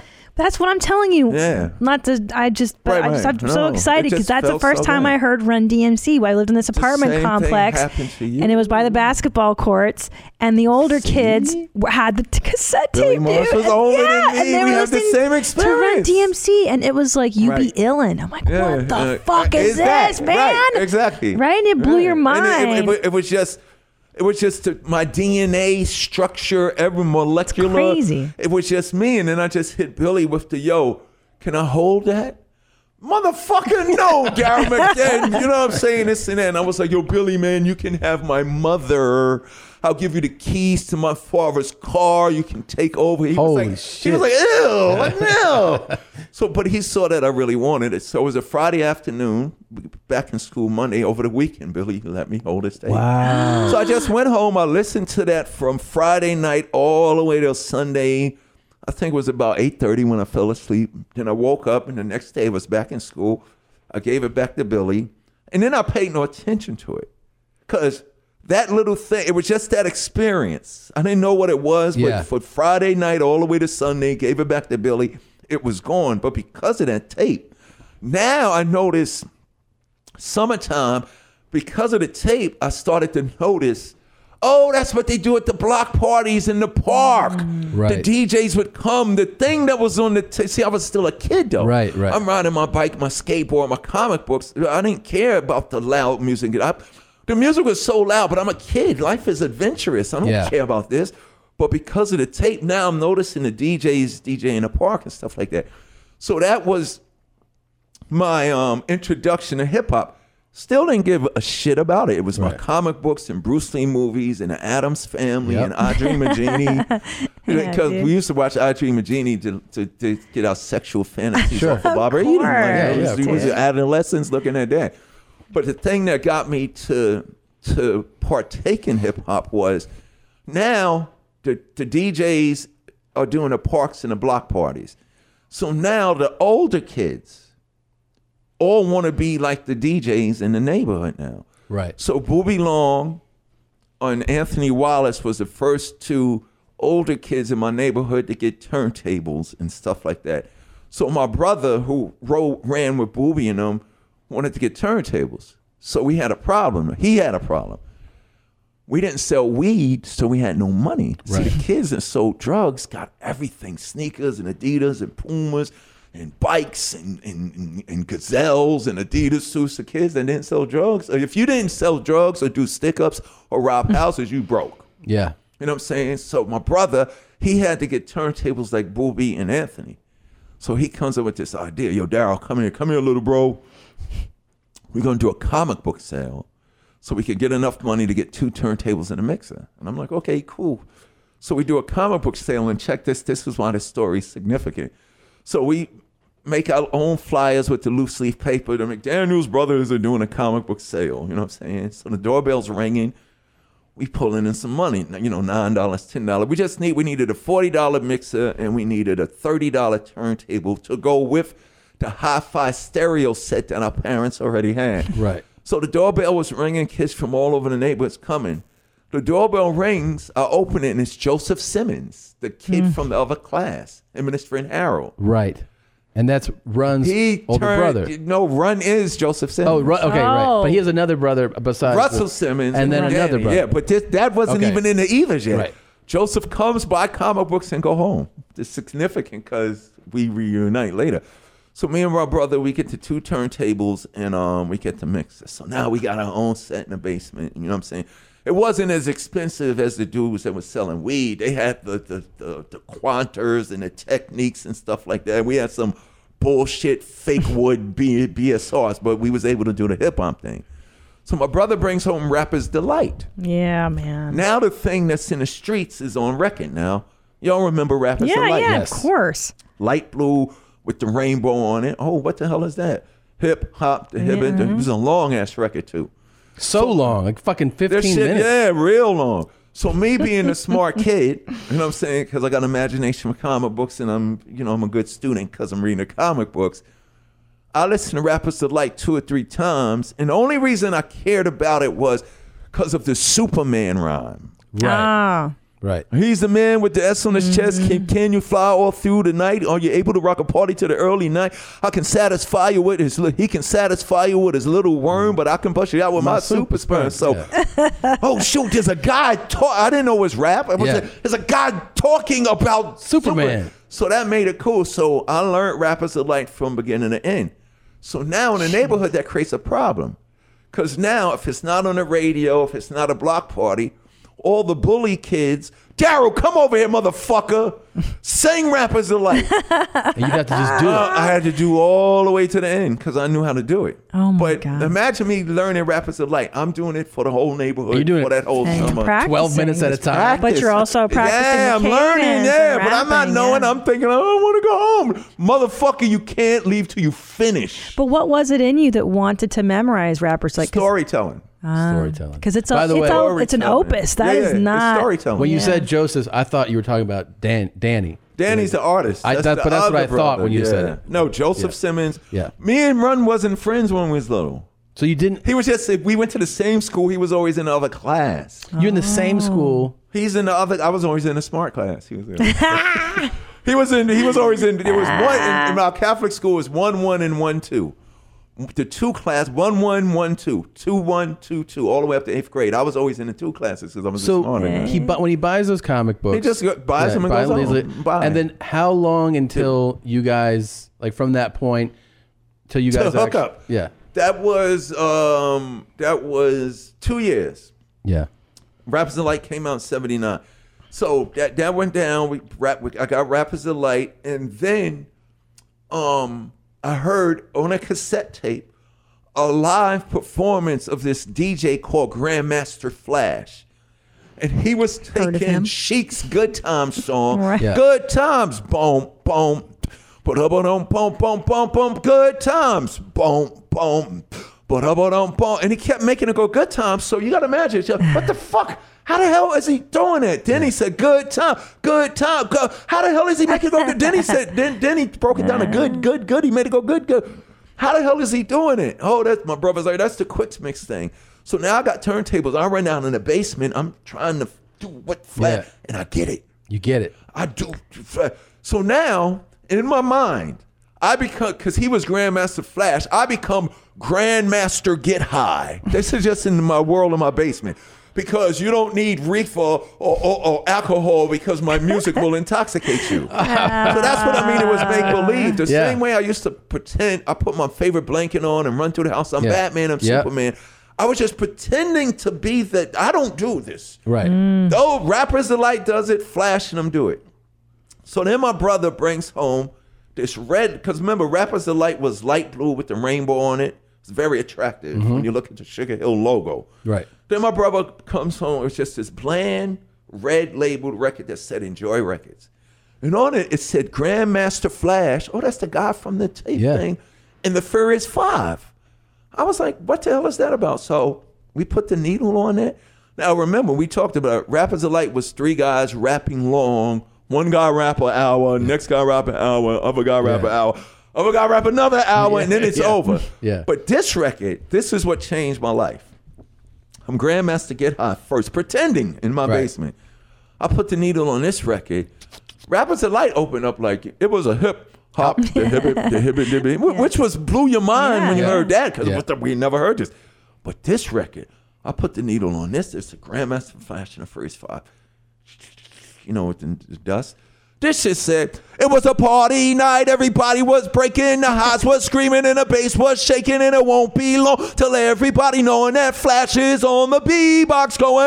And I'm like, what the fuck? What the shit? And then it goes, and sha-na-na. And then a voice goes, Italian, Caucasian, Japanese, Spanish, Indian, Negro, Vietnamese, MC, disc jockeys, y'all. Fly kids for the young ladies. And then the beat drops and he said, introducing the crew, you gotta see to believe. And in 5 different voices, we're 1, 2, 3, 4, 5 MCs. One voice said, I'm Melly Mel and I rock it so well. And then the second dude said, and I'm Mr. Ness because I rock the best. And then the third dude said, Raheem, and all the ladies dream. And then the fourth dude said, Cowboy, and I'll make you jump for joy.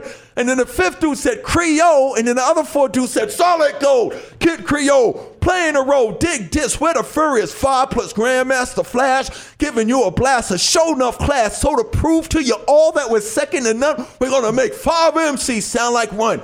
Give me a pen. That's me running through the house. Mommy, give me, I gotta do that. And I just sat down and started writing rhymes. That day I became Easy D. Because my name is Daryl. It starts with a D, but it's easy for me to do this. Easy D. So I just started writing rhymes. Easy D's like, hey, by the way, that's a good name. I like it. It's really good. Yeah, Easy it's D's really a good name. So I became Grandmaster Get High and Easy D in all my in basement. one. Right. So here's where Run comes in. In 8th grade, we're in 8th grade now. Remember the one rim in the schoolyard? Yeah. So in 8th grade, out of nowhere, I mean, I made it from kindergarten all the way to 8th grade without any new students coming to the school. All of a sudden in 8th grade, this guy, David McEachin, I'll never forget, this new student comes, he's 7 feet tall. He probably wasn't that tall, but he was like taller than Jabbar, but he was. But he wasn't, but he was to us. Right. He dunks on the one rim in the schoolyard and he breaks it. Whoa. So that was incredible. No, we cried.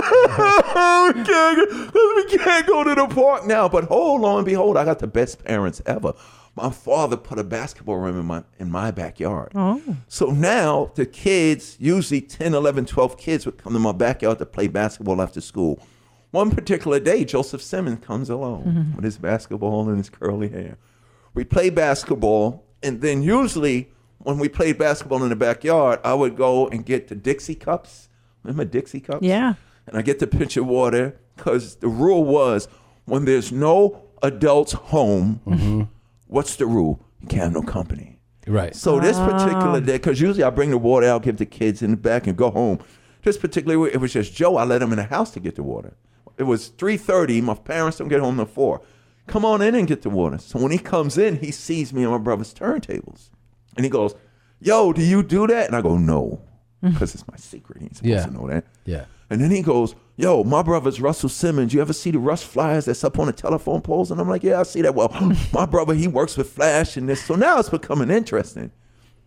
So he's telling me about when Ron was 12 years old, when it wasn't school during the summertime, Russell would allow Run to go rap and play and DJ on the Curtis Blow show. What? Run was the son of Curtis Blow. 12 years old, Curtis Blow would go, I'm going to bring my disco son DJ Run out here, and he's going to put on a show for you. Come on in. And Run would come out at 12 years old, say a rhyme, and DJ's the cutest thing in the world. Yeah. Because if you remember hip-hop was a hybrid of disco. Right. The Fat Boys, before they were the Fat Boys, was the Disco 3. Really? I did not know if you that. listen to they all, even had disco style. yeah, and shit. and I'm the disco man. Yeah, yeah. Like well, Blondie too does a rap. It was all whatever. the punk rockers Yes. and the hip hoppers took over the discos Yes. after the discos went out of business. Yeah. I woke up one day and all over the world there was this saying, disco sucks. Yeah. Yeah. And it died that day, but another man's trash is one man's trash is another man's treasure. They threw away all that music and the DJs hopped it up because it was always bass lines for the rappers and the MCs to say on. So Rum was Curtis Blow's disco son. He's telling me all of that. So what we would do is he would come to my house. We get out of school 2:10. We'd get to my house. It was a 5-minute walk by 2:15. Play basketball till 3:15. And then from 3:15 to 3:45, I would let him in the house and we go in the basement and DJ. So I taught Run how to do the flash. He knew how to DJ, but he didn't know how to do the flash thing. Right. So I told him that, and one plain and simple, here's where it all began. He picks up my school books where I was writing my rhymes at. And he was like, "Oh, Daryl, you wrote all of this?" And I was like, "Yeah, it's like a hobby." And just and that. He was like, "Oh, this is really good." And then he looks at me. This is in 8th grade, and he goes, "When my brother Russell lets me make a record, I'm putting you in my group." So I just look at it. It was like a foreign language. I was like, "What the fuck did you just say to me?" What the fuck? And went in one and out there because I don't do that. It was just a thought. Right. So 9th grade, we graduated from St. Pascal Baylon. Run and soon to be our DJ later, Jason Marzell, Jam Master Jay, they went to Andrew Jackson High School in Queens, 5-minute walk from where we lived at. I took 3 trains and 2 buses to travel from Queens all the way to Harlem to go to an all-boys Catholic high school called Rice High School, 124th Street and Lenox Avenue in the heart of Harlem. So 9th grade, 10th grade, 11th grade, 12th grade, I'm a good student, fine colors, I sent out my resume, I get accepted to St. John's University. I come home, I pick the letter up, it says, "You were proud to inform you have been accepted to prestigious St. John's University."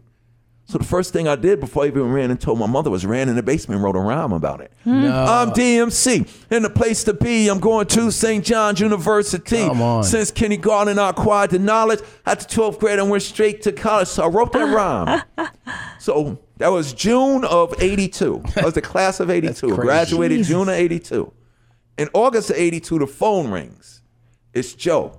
"Yo, remember 4 years ago when I said if I make a record, I'm putting you in a group? Yeah, grab your rhyme books. We're going to the studio to make a record." So we went to the studio and we made It's Like That. It's like that. Yeah. And that's the way it is. That's the jam. And we made Sucker MCs. What? And that's how I got in. So even then, Joe knew what he was doing. Russell's his brother. Yeah. Curtis Blow. Joe's like, "Yo, I'm going to be famous. And I'm going to sell records. And I'm going to do the music thing." To me, being in the studio, and this is how crazy I am now to this day. When I first went, because remember, I was just doing it in my basement. So when Run took me, they took me to Green Street Recording Studio on Green Street, right off of Houston in the city. And we go down in the studio, and I'm seeing all of the board and all the electronics and stuff like that. I start pretending I shrunk down and I'm inside of the boombox. Right. You know, I'm you have the imagination. Yeah. So I'm in there, and I go in and I put my rhymes down, and Russell takes the record, shops it. Everybody turns us down, but we end up on this little label called Profile Records. Wait, no, hold on. Back up, though. Okay. So how do you get to, I'm this dorky kid in my basement, I go to record, and it, you know what I mean? Like and then it's like that, and that's the way. How the fuck did you guys come up with that? When Joe put me in the group, Joe, he saw, this guy writes really good rhymes. He got all of these fucking comic books, so he must have an imagination. Yeah, and he get good grades. So he's smart. He's not going to fuck off. So originally Run was going to be a solo artist, but he saw that I had something that could assist with his journey. So the way that Jay comes into this... That wasn't until after we made It's Like That in Sucker MCs. Okay, but Jay wasn't even They know yet. each other though, right? Yeah, Run and Jay know each other from playing basketball in the parks. And Run would go get on the mic at the block party. Okay. You know, I knew Rapper's Delight. Yeah. Back and forth, my cadence and him. I'm not getting on a mic. Right. Nobody see me do that. You know what I'm saying? Because it was my world. You're kind of insecure about it at first, right? Yeah, but no, not even that. It's my world. It's my thing. Yeah. You know what I'm saying? I ain't right. All the rhymes that you heard since I've been in it wasn't for y'all to hear. Right. This is for me. You only got to hear it because Run made me put them on a damn record. They for me. Yeah. You know what I'm saying? So, Jay didn't come till later, so we did It's Like That. We did Suck 'Em C's, and we get a record deal. So Russell goes crazy. Okay, y'all, we got a record deal on Profile Record. The record comes out. I was actually in my second semester at St. John's University. It's crazy. In August, we went to make the demo. Now, to me, it's done. We made the demo. I'm gonna shop it. The only goal back then was to get the record played on Mr. Magic or Red Alert. Because remember, kids, I blow kids' mind. I speak at a lot of middle schools and high schools. I said, y'all don't understand something. Hip hop was only on the radio Friday and Saturday night. Yeah. And LA had it a little better than us because y'all had K-Day. Mm-hmm. Y'all had an all hip hop. We didn't have New York. Well, we didn't have that. That's wild to think about that New York didn't Where have it came from, and we didn't have it. Yeah. It was only Friday and Saturday nights. So the goal was to get Mr. Magic or Red Alert to play the record. So that happened for us. You know what I'm saying? And you think at this point, when that's played, are you like, well, that was a fun thing to do? Done. On with my life. I'm successful because Mr. Magic played me. I'm in school now. I'm in St. John's University. I picked business management not because I wanted to be business management. My best friend growing up was this guy named Douglas Hayes. Mm-hmm. We call him, if you listen to our Rockbox song, the Run DMC Rockbox song, and we go, Butter Love Now. They called him Butter because he was a fat black kid that could play basketball really, really, really good. Mm-hmm. Butter came up along with Mark Jackson, infamous Mark Jackson. Yeah, from New York the Knicks. Yeah. St. John's University, That's right. Chris Mullin. So people would come to the parks to see Mark play and score 40, but because Mark was JV, junior varsity, and Doug was varsity, people wait to see Butter score 50. So Butter was my best friend from kindergarten all the way up till we got to college. So Butter was the guy that told me, pick business management and pick St. John's. Okay. You do what he said. I do whatever Butter said. Yeah. You run down a block naked. Okay. Like he was one of my best friend ever and stuff. So I get St. John's University. I'm starting to realize, oh man, this is crazy because this ain't like school. It's not like high school. Why? In college, nobody helps you. Yeah. I was alone on a campus at St. John's University, scared to death. The first thing I did, I ran to the payphone, called Butter up. Yo, Doug, it's the first day of school. Where you at? I'm asleep, man. I ain't got no classes today, man. Matter of fact, I ain't got no classes with your ass. Click. So I'm scared to death. Yeah. I don't like accounting. I don't like bookkeeping. I don't like nothing that has to do with business management. So I go, damn, I got to change my major. My mother going to hate my ass. You know what I'm saying? Because my thing was, all I can do is draw. I didn't even think about music. I didn't say I'm a great writer. All I can, what can you do, Daryl? I can draw comic books and cartoons really good. So I was going to change my major to anything that had to do with art. Graphic design, architecture. Oh, parents don't like that. Oh, no, but here's the worst thing. And if I don't like that, I'm dropping out of school and I'm going to just draw the funnies in the local newspaper. Oh, my God. So that's where I was at. I come home and I'm like, hey, Mom. Remember that day in August? I came home 2 a.m. because when I went to record It's Like That and Suck 'Em C's, I didn't tell my parents. I came home 2 a.m. and it was like, where was your ass at? I was at, because we would either go in my basement or Joe's attic. I was at Joe's attic. Don't you do that again, motherfucker. And you know what I'm saying? You call, you pull over. Okay, who you with? You pull over, go to the payphone and let us know where you at. When I made my record, I didn't tell my parents where I was at. So now I'm coming home, Mom, remember that night? No, first I said, I'm going to change my major. I don't want to do business management. So my father, rest in peace, was like, oh, really, son? What do you want to do? My mother, she started doing this.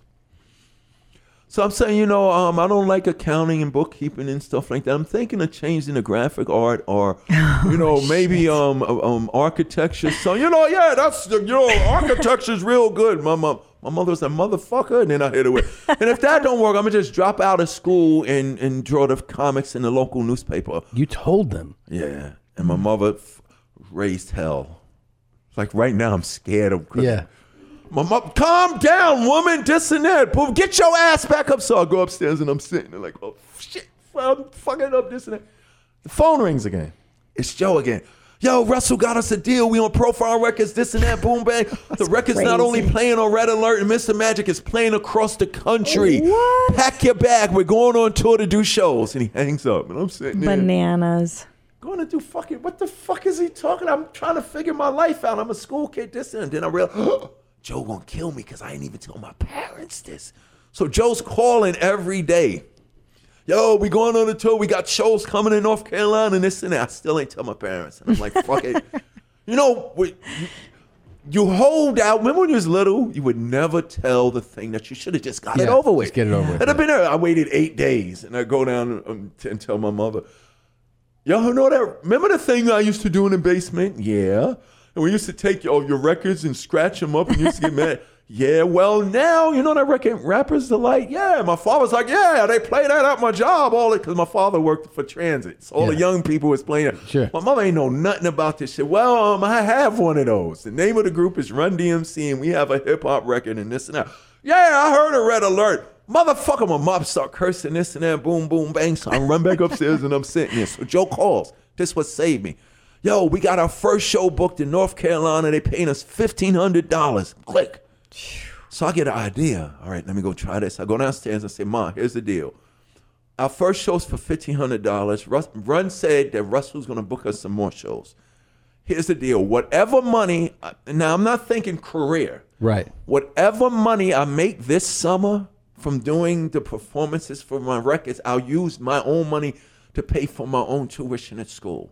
Oh, wow. Oh, you can go, go on the road. My whole attitude changed, you know what I'm saying? Because now she can get her pocketbooks and stuff like that. So that was the whole genesis of me being put into the How did music that industry. first tour go? Was it like enough where you're like, we can keep doing it? Or No, it was tearing shit up. Really? Nobody never seen the like of us. Because you got to understand, like you said it on that, early hip hop was based on disco. Yeah.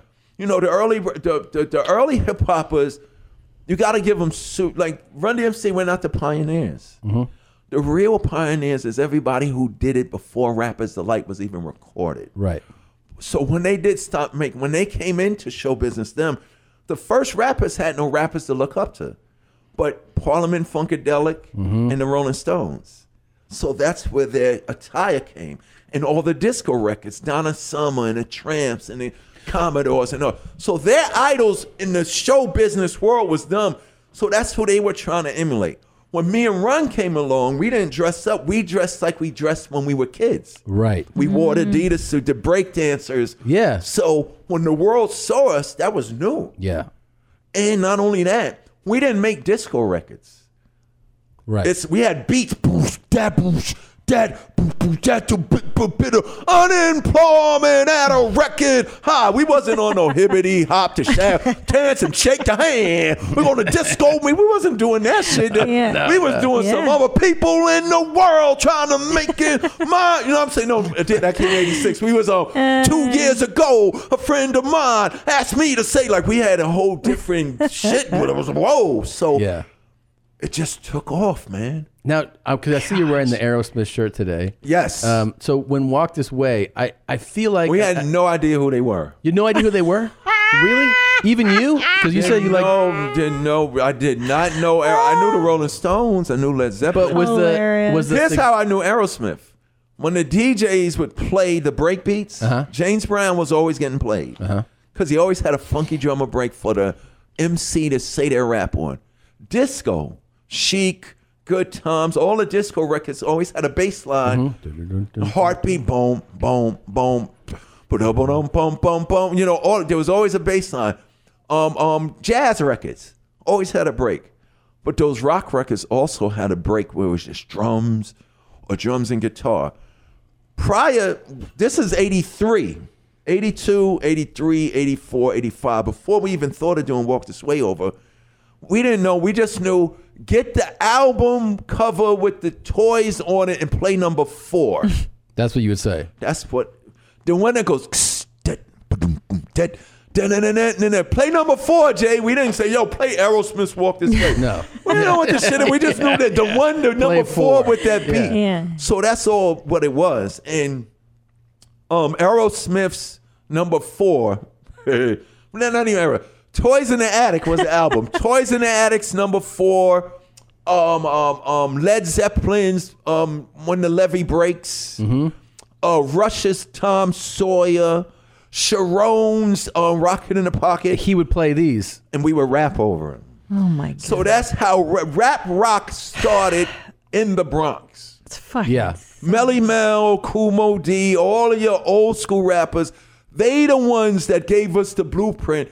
What we did that was genius was we started doing it on records. Melly Mel, you could go to YouTube right now, listeners, and punch in Flash, Mel, and Scorp Kill It 1978. In a live performance of Melly Mel and Scorpio rhyming over Walk This Way. Really? 78, yeah. Wow. So that's where we got it. What we did that was genius, we started doing it on records. Yeah. So we did Rockbox. Right. Because Walk This Way isn't the first rock rap record. It's a tongue twister. Walk This Way isn't the first rock rap record. The first rock rap record is Rockbox, which was the first rap video on MTV. And was it really? Yeah, 1984. Holy shit. By us putting the rock guitars on it, it got us on MTV. And that's when we took it into every living room that had MTV, that was the catalyst that brought about the 80s, The 90s, craziness. all the way up to Because now. once you could see you guys on MTV, Right. MTV and was see the significant style. in the success of hip hop. But that And song that video. is significant too, in that it really got so much exposure, right? That it elevated everything else that you guys were doing. Well, too. yeah. Well, 1984, we did Rockbox, which was a rock track with me and Ren just rhyming about how good we are. Yeah. Then check this out, 1985, and then we did a video for Rockbox with Professor Irwin Corey, opening it up, giving a dialogue. Remember Professor Irwin Corey from the movie Car Wash? He was the guy with the piss. Car Wash. Yeah. Okay. The Mad Bomber was loose in the nation, and then he came in and he fit the description. So Professor Irwin Corey was a comedian, actor, famous throughout the 60s, 70s, 80s, whatever. So that was Rockbox 84. That got hip-hop on MTV in everybody's living room across the nation. 1985, we did a song called King of Rock That's a good jam. with Larry Bud Melman from the David Letterman show as the guard in front of the Rock and Roll Hall of Fame Museum, denying us entry in here. Right. Prophesying, because there's a big issue with hip-hop going into the Rock and Roll Hall of Fame now. Yes. 1985, the Rock and Roll Hall of Fame didn't even exist. And it's such a bold way to start the song too. I'm the king of rock. There is none higher. Sucker MCs should call me sire. To burn my kingdom, you must use fire, and I won't stop rocking till I retire. That's just saying we don't give a fuck about what you're saying. Best here we opening. coming. Yeah, it's such a fucking punch in the Right. face. So we did King of Rock 85. Then in 86, we was going to remake Toys in the Attic number 4. And at that time, Rick Rubin, shout out to Rick Rubin. Rick Rubin. He was our producer at the time. So we was going to sample it, but Rick goes, no, you should do it over the way the band originally did it. Jam Master Jay, rest in peace. Yo, that's a great idea. Me and Ron, hold the fuck up. Slow down, you're taking this rock rap thing too far. Because rock rap to us was rock beat with me and Run talking about how good we are. Right. And I still remember my lyrics. We was going to sample it. Keep the beat going, guitars, beat going, loop it. And I was going to go, because we started in 83. So my rap was, I'm DMC in the place to be, been rhyming on a mic since 83. I'm the best MC in history, and there will never be an MC better than me. And then Run was supposed to go, and you know, DJ Run DMC style. I'm DJ Run, and I'm number one, here to get it done and have some fun. Let the party begun with all of that. That's how it was supposed to go. Rick and Jay, nah, y'all gotta learn number fucking 4. Takes the record off the turntable, gives us one of those, the yellow notepad, and a big ballpoint pen. Go in the basement, put the needle on the record, and let it play. The reason why that's significant is the DJs never let the whole song play. Right. As soon as the guitar, right when the guy's singing, back to the front of the record. Right. So we go in the basement, I put the needle on the record, We sitting there with the notepad, and waiting. Never heard. We don't know what the fuck's gonna happen. Yeah. Then you hear Steve, backstroke lover in the underneath the cover. Next minute we on the phone. Oh hell no! This is hillbilly gibberish. This is country bumpkin mountain fucking music. This is some long hair like no protest. No, they screaming at us. We screaming back at them. Screaming at them. Screaming back at them for the longest. So reluctantly, we get a call a week later, and Jay goes, "Yo, Rick done went to Boston and brought Aerosmith, the group that made number 4." To the fucking the studio. group that made number 4. So y'all gotta come. Yo, Joe, D, y'all gotta fucking come and y'all gonna make this record. So they forced us to make Walk. And you're still walking in the studio that day Jesus. like, this is some bullshit? Yeah, we went in there. There's a demo. There's a demo online of the original demo. The original demo, Run took the whole first verse. I took the whole second verse. Give Steve the third when we out of here. They didn't know. The version that you're here, they literally chained us to the studio and said, y'all will never leave until you make this song a perfect song. Really? And hold on, after that, even after me and Rum recorded it, we thought we had power. It was Russell and Leo Cohen and the record company and our publicists and everybody from our record label, and they all happy. We said, y'all can be happy as y'all want. True story. We go, y'all better never put this record out. You say that. You can put it on the album, but you better never put this record out. And the moral to that story is always be open to try something new, because not only will it change your life, it could change the world. Yeah. Yeah. Because they released the record, then we did the phenomenal video. The director John Small. That's like at the time too, that video, it's great because for people who haven't seen it, obviously you can look it up, but like you guys are on opposing sides of a wall, right? And Steven takes the mic stand and knocks the wall that was separating the rock. It's so people brilliant. say, yo, when Steven Tyler did that in the video, that didn't just happen in the video, it happened in the world. Yeah. It brought rock and rap together, which was separate. Black people and white people together. It did a lot. Did you find out, like, or was it obvious? Was he reluctant when they showed? Was he like excited to do it, or was he like, the fuck are we doing here? Well, no. They Steven Tyler and Joe Perry were very, very courteous. They were very humble. At that time, when Walk This Way dropped. Remember, they dropped that album with "Dude Looks Like a Lady." That they were bad as hell. Yeah. But because of prior circumstances, nobody cared. Right. Like, my joke is they could have made a record with God. Yeah. Like, Aerosmith has a soul. Nope, we don't care. It's bullshit. Yeah. But when Rick calls, hey, Aerosmith, the secretary picks up, hey, my name is Rick Rubin. I'm producing Run DMC. Yeah. I know you know who Run DMC is. Yeah, we heard of them guys. Well, they're doing another song, and they're going to do Walk This Way over. Well, the guys do it. Hold on. Hey guys, some guy named Rick Rubin is on the phone saying he wants to do Run DMC. Y'all guys want to do it? And at that point, Joe was like, what do we got to lose? Yeah. So they came to New York, did the record, came back and did the video. They were very, very involved in the making of the record. Yeah. We didn't know where it was going to go. Of course. But they were humble. They showed up in person. How, what you mentioned earlier is that you were doing songs, you and Run are doing songs about like how nice you are, like how good we are. And don't you feel like, or maybe I'm wrong in this, but like that whole lane of MC, like that being a thing was huge, and you don't really hear those songs anymore. Like people don't rap about skills. They don't rap about skills. They don't rap about goodness. They don't rap about honesty. And it's not just the music. Here in America, they use negativity and disrespect as a form of power. Right. So everything that we created, hip hop, so these kids should not have to be, is being celebrated now. Yeah. And what I mean by that was, there was death, destruction, and darkness in the Bronx. The Bronx was burning. You know what I'm saying? Yeah. I lived in Queens. It was a little safer where I lived at. I used to have to leave my block and walk up to the main strip to see the pimps, drug pushers, and the prostitutes. The Bronx was a war zone, heroin, it was burning. But these young boys and girls who lived in hell were making such inspiration. They were telling us go to school. They were gangbangers and drug dealers saying not to gangbang and not to sell drugs. So for me, that blew my mind. Kool Moe Dee was in a group called the Treacherous Three. And at the time, it was Moe Dee, Melly Mel, they made The Message.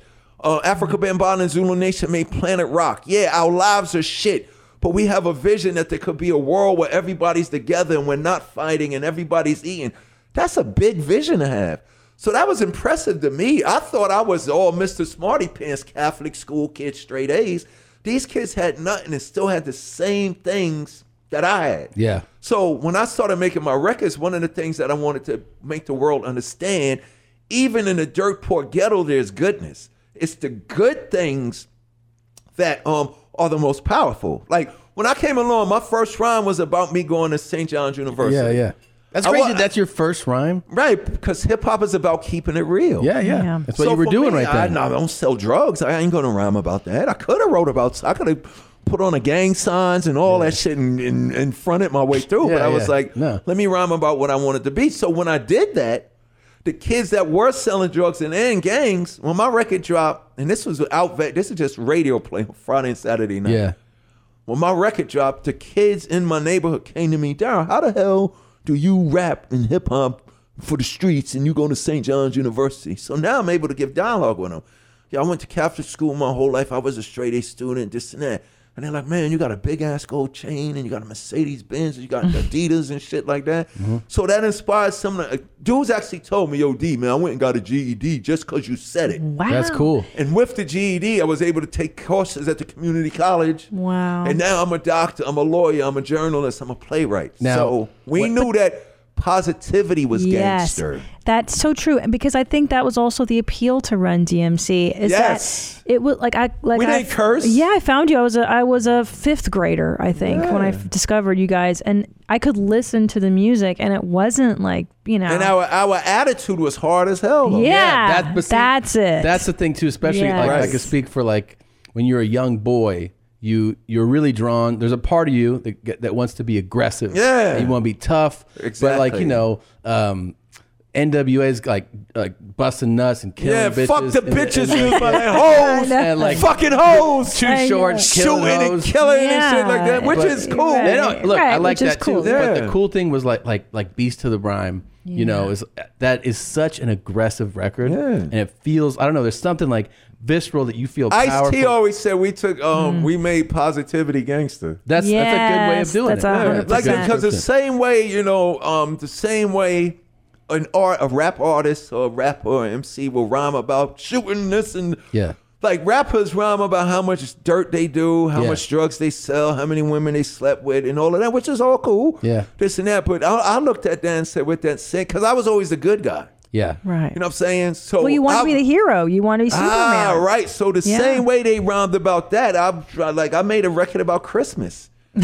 It's Christmas time in Hollis, Queens. Mom's cooking chicken and collard greens, rice and stuffing, motherfucker. I wanted to say motherfucker, man, Santa Claus, bitch. But I said no. I don't need to curse or be profane. No, you didn't. But we play Christmas in Hollis is a staple in our house every Christmas. Also, in my opinion, that is the greatest Christmas song of all time. That's my favorite. People Christmas starting to say that now. They say, it used to just be. One guy told me, look, it used to just be Ben Crosby and Nat King Cole. Yeah. Those were the two Ben Crosby's was I'm dreaming of a white and chestnuts roasting on and on. No, it was but you're sure. Now it's dun dun dun dun dun dun dun dun. Exactly. Yeah, so that's just and to be able to do that. But so like you said, I wanted to be a hero. But it was all pretend. Right. I didn't know it was manifest. What really made me want to be the king of rock, and then, when I did my 86, I did Son of Byford, Brother of Al. Banner's my mother. I was sitting there one day and I was like, Thor is the son of Odin from Asgard. He got a brother named Loki. This is true story. He got a hammer. That's Thor in the Marvel universe. And I said, in this universe, I'm Daryl. I got a father named Byford. My brother's name is Alfred. And I got a Mike. So I said, I'm going to become Son of Byford, Brother of Al. Banner's my mother and runs my pal. It's McDaniels, not McDonald's. These rhymes are Daryl's. Those burgers are Ronald's. I ran down my family tree, my mother. So it was me pretending to be this superpowered individual in this universe of hip hop. That was my thing. I had no idea. King of Rock, I had no idea they was gonna start calling me King. Dude. And it was all from comic books. And, like, Imaginations. This right here. Yeah, graphic novel. I put out a graphic novel comic book 3 years ago. That's amazing. Where it's DMC, but in that world, I'm not a superpowered rapper. Yeah. I'm actually a teacher. Yeah. Who has superpowers, running around fighting all the bad guys. It's unbelievable. So great. Yeah. Do you know, by the way, I always wonder this about hit songs. And Yeah. like, is there? Do you feel like Hollis or Mary Mary or Beats to the Rhyme or whatever, any of these songs? Do you ever leave and you're like, I don't know, like maybe it'll be well received, or do you feel like when you're done? Well, for me, it was never from the song standpoint. For me, it's when I do this shit live. You can tell it. Motherfuckers ain't gonna want to get on the mic. Yeah. And I'm not gonna curse. Yeah. Like it's playing. It's like, it's tricky to rock a rhyme. I wanted to make records at 8 years old that I could still do at 80, the same way that I made it when I was 8. Now I want you know what I'm saying? A lot of hip hop songs, the dudes don't even look right rapping them now. Yes. Right. They're not. They don't I hold wanted up. to make music that was timeless because I was influenced by Dylan and Croce and songwriters. Now, if I would have made gangster rap records, or if I would have made those type of records, like, listen, I got a million rhymes about all that shit for all of you rappers out there that don't think I could fucking be harder than all your punk motherfuckers. Brass Monkey. Yeah. By the Beasties, Brass Monkey. Yeah. That funky. I got this rhyme that's more than real. That was actually my rhyme. What? About Old English, 40 ounce Old English. Yeah. I had a rhyme, but I knew I can't do a rhyme about Old English because all the kids will want to drink it because I'm cool. If I did a song about my sneakers, look what happened. Yeah. Right. You know what I'm saying? No curls, no braids, PZ head and still get paid. I am the reason why Yeezys can get made. Like we made that record, now motherfuckers can get sneaker deals. I started realizing my power. Yeah. Like I thought this shit was playtime and pretend make-believe shit. I fucking tapped into something. So I knew I had to watch my thing, but I had rhymes about weed, I had rhymes about sex and this and that. Yeah.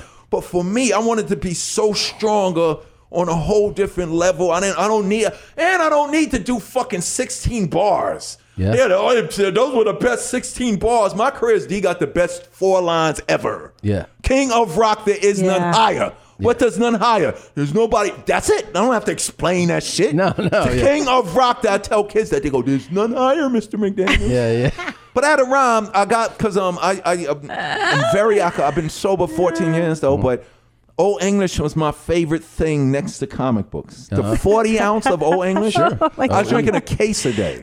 A case? Yeah. What? It was bad. We'll talk about that. I was drinking a case. I want to ask you this first. I had acute pancreatitis. My life was fucked up for Old English. It's not good. But I was taking the Old English because I thought because I'm shy. Well, I'm not shy no more. I realized I don't need a substance to give me courage. Right. But the Old English was my courage. I had a rhyme. I got this rhyme that's more than real. When you drink Old English, here's how you feel. You reach in the freezer for a 40 ounce or a 32 ounce, whichever counts. You fill each bottle for the one that's cold. It's got to be cold when you're drinking Old Gold, but you might take the one that's hot. You got to get it hot. That's all they've got. $1.15. It's a long time ago. That is the price.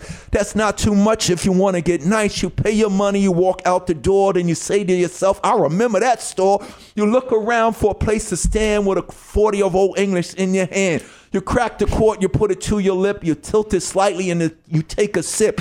Now, by now, you should know the deal because that one sip you already feel. You're feeling bold, you try to guzzle, you finish it off, but it ain't no puzzle. And then I've had something, Jesus, man. You drink 140, then you drink 10 more. Oh, my life. You find yourself going back to now that place is your favorite store. So I had rhymes about guns and you all really that stuff were like that. drinking that much at one point. Yeah, really. Jesus. I want to ask you this before I forget. Yes. So, because And I have remember, 2 questions as well. of Very course. important, hard-hitting Make sure you're right. questions, too. Yeah. So this is what I want to ask though, because I think it resonates with anybody. You remember being in college and your parents. So when you're like, I'm gonna go on this tour, and your mom's like, motherfucker, and she flips out. I like that she curses at you. Yeah, great. So admire. Hell no. It's your $1,500 gig. Obviously, with time here, a few years go by, you become Run DMC. Yes. And you're doing Officially. fucking arenas and music videos. Like, so take me to like What is your parents' reaction to like their son becoming a worldwide superstar? They didn't see it as a worldwide superstar. No? Right. Even to walk this wait time, for them it was the 83 of this shit going to end. Oh, it didn't? Okay, 84, this shit's going to end. Oh, really? 84, this shit's got to end. Yeah. It just never did. Yeah. Jesus. They was waiting for this shit. They was telling me, save your money, which I didn't do too good. I brought a $50,000 sound system in my fucking truck that never worked. Gold chain, this stupid shit, like, I like crazy that stuff. shit. But you should get for my more parents, of that shit. they Gold chains, Lamborghinis. It wasn't until, I would say, for my parents, it probably wasn't until the gold chain, yeah. It probably wasn't until the 90s where they knew that we were something special. That long? Jeez. Yeah. The 90s. I remember. It got to the point where now we're pioneers and legends. Now my mother and father, 84 is going to end, 85, 86. So by the time I got to the 90s, they looked back and said, oh my God, my all son. this time, yeah. Because that whole time they worried. Yeah, the whole They're time. not thinking show, but they're worried. Save your money and stuff like that. People, you got any regrets? I said, yes, I would. The only regret I have is I want to spend so much fucking money on coke. Yeah. That's the only one. But, you make a record that flops. I like the journey. Yeah. Failing is good. I like, that's bullshit. I like the best part of the careers. It's the ups and downs and shit. But, I probably spent like $500,000 on coke. On coke? And only in the 80s, though, not crack. Yeah. I could never get into freebasing and stuff like that. But coke, yeah. But it was only a period from like 84 to 87, 88 where the coke was really good. I talked this with certain individuals in show business. It's a bad thing to say, but we sit there. There was a period in the 80s where the coke was really good. Around that Miami Vice time, the coke was so, and coke, it was everywhere. It was so the record parties, business. Everywhere you went, it was coke. Play my record. Here's an 8 ball. Here's some coke. But that's when it was good. And then crack came and just destroyed everything. But for me, it was never, for my parents, it was never, they didn't realize what I had done till that ride was accomplished. I just had a flashback of like we moved a lot and we lived in Plymouth, Minnesota for a while, being in the basement of that house and getting like my boombox and just playing Mary Mary like over and over. Wow. Which brings that's a monkey song. Which brings me to my next question. Who's Mary? I've been fucking thinking about this bitch my whole life. Yeah, Mary. Who the fuck is Mary Mary? A lot of Marys in the world hate that song because their whole life was Mary. It was a monkey song. I didn't know that. Mary, the monkeys. Yeah, we sampled the monkeys. So Rick Rubin said it was Mary, Mary, where are you going to? So Rick Rubin said, flip it and say why you're bugging. Yeah. He said that. Yeah. It was Mary, Mary was a monkey song. Tricky is actually My Sharona mixed with Tony Basil's Hey Mickey. Oh, Mickey, you're so fine, you blow my mind. Hey, Mickey, dagoon. Hey, Mickey. See, hip-hop has a habit of, we didn't invent shit. We reinvented everything. Right. So for us, my thing was find, and this is what the early hip-hoppers taught me, find melodies from those folk songs and those classic rock songs that you could turn into yours over some badass beats. Yeah. And see, it was different. We studied the people. We didn't just steal the music, though. We studied who we sampled. Right. You know what I'm saying? Like, to be inducted into the Rock and Roll Hall of Fame is cool because I used to steal everything from them motherfuckers. Right. Like, there's no way they letting us in. Yeah, like I'm back, you know what I'm bitches. saying? There's no way. And when we got inducted in 2009, the heads of the Rock and Roll Hall of Fame called me, Daryl, come in. We have to tell you something. Because it was me and Run because Jay had passed away already. Yeah. You guys were prophetic. I was like, what you talking about? It was like, in 1985, you did a video about you being denied entry into the Rock and Roll Hall of Fame and you fucking crashed the door and you pull the plug on Jerry Lee Lewis, throw the hat on the Beatles. We take Michael Jackson's glove. It's in a video for the whole world to see, off its stand in all of its glory. Run throws it on the ground and there's a close-up of my Adidas stepping on it. They said, y'all did that video and the Rock and Roll Hall of Fame didn't start till 86. It's wild. So now you got the whole thing with rap shouldn't be in here. And I remember when Gene Simmons was saying what he said, I always have a habit of saying shit that make everybody curse me out. Yeah. Like, I don't have a lot of followers. I don't get a lot of likes and views. But this day I was like, I can agree with what Gene Simmons is saying. My time, motherfucker, fuck you, Daryl, fuck you, motherfucker. That's why I never liked you and I like Run Better. Fuck you, motherfucker, this and that. But Gene Simmons said the Rock and Roll Hall of Fame, true story, the the Rock and Roll Hall of Fame was originally for rock bands. But if Gene Simmons is saying that, so then it should be the Rock and Roll Hall of Fame for rock, so-called rock and roll bands. Then you got to have an annex for soul music, but that means James Brown don't get in. Yeah. That means this and that. The Rock and Roll Hall of Fame told me this. If you play a fucking flute, right, no drums, no kid. If you play a fucking flute, right, Tom, if you play a flute, Yeah. and you fucking sell out the Coliseum, you're a Yeah. fucking rock star. Yeah, bro. Yeah. So that's what they based it on. But I could understand what Gene Simmons said because they don't play fucking instrument. And when His whole thing, Gene's thing, for people that don't know, was just that the musician thing, the band Yeah. thing. You know, rock started with the band thing, but you gotta let the people think Run DMC. This is another thing I hate. They think that we was the first for everything, but not everything. Grandmaster Flash and the Furious 5 is the first to be inducted in the Rock and Roll Hall of Fame because of the message. That record is that shit is right up there with Led Zeppelin, Paul McCartney, all of that shit. Broken Glass, the sound of it, that shit is a fucking work of art. So it deserves to be in the Rock and Roll Hall of Fame. So when we went in, most of the rock guys that do have a beef with fake ass rappers getting in, that's real funny. Yeah. Let's see what happens when the fake ass rappers chuck in there. Yeah. But they said Run DMC get a pass because here's what's unique about us. The only thing that wasn't live, Mr. Gene Simmons, was the drums. We had rock guitar. All my hits are rock records. Yeah. Rock Box, King of Rock, Walk This Way. That's interesting. All I rock didn't records. realize Tricky. that. Yeah. And Mary That's so Mary. true. All my hits. Wow. That's why I said I'm the king of rock. I don't want to be the king of rap. Why do you want to? Even back then, all rappers do, they banter back and forth about who's better and stuff like that. Yeah. So I didn't want to be the king of rock. Me as a kid, my vision wasn't to be better than Melly Mel and Jay-Z and Eminem. Me as a kid, my vision is to, even now, my vision is I'm going for fucking Mick Jagger's jugular. Yeah. When I fucking walk in the room, and it's me pretending though, I'm really not just me. Michael Jackson better fucking bow.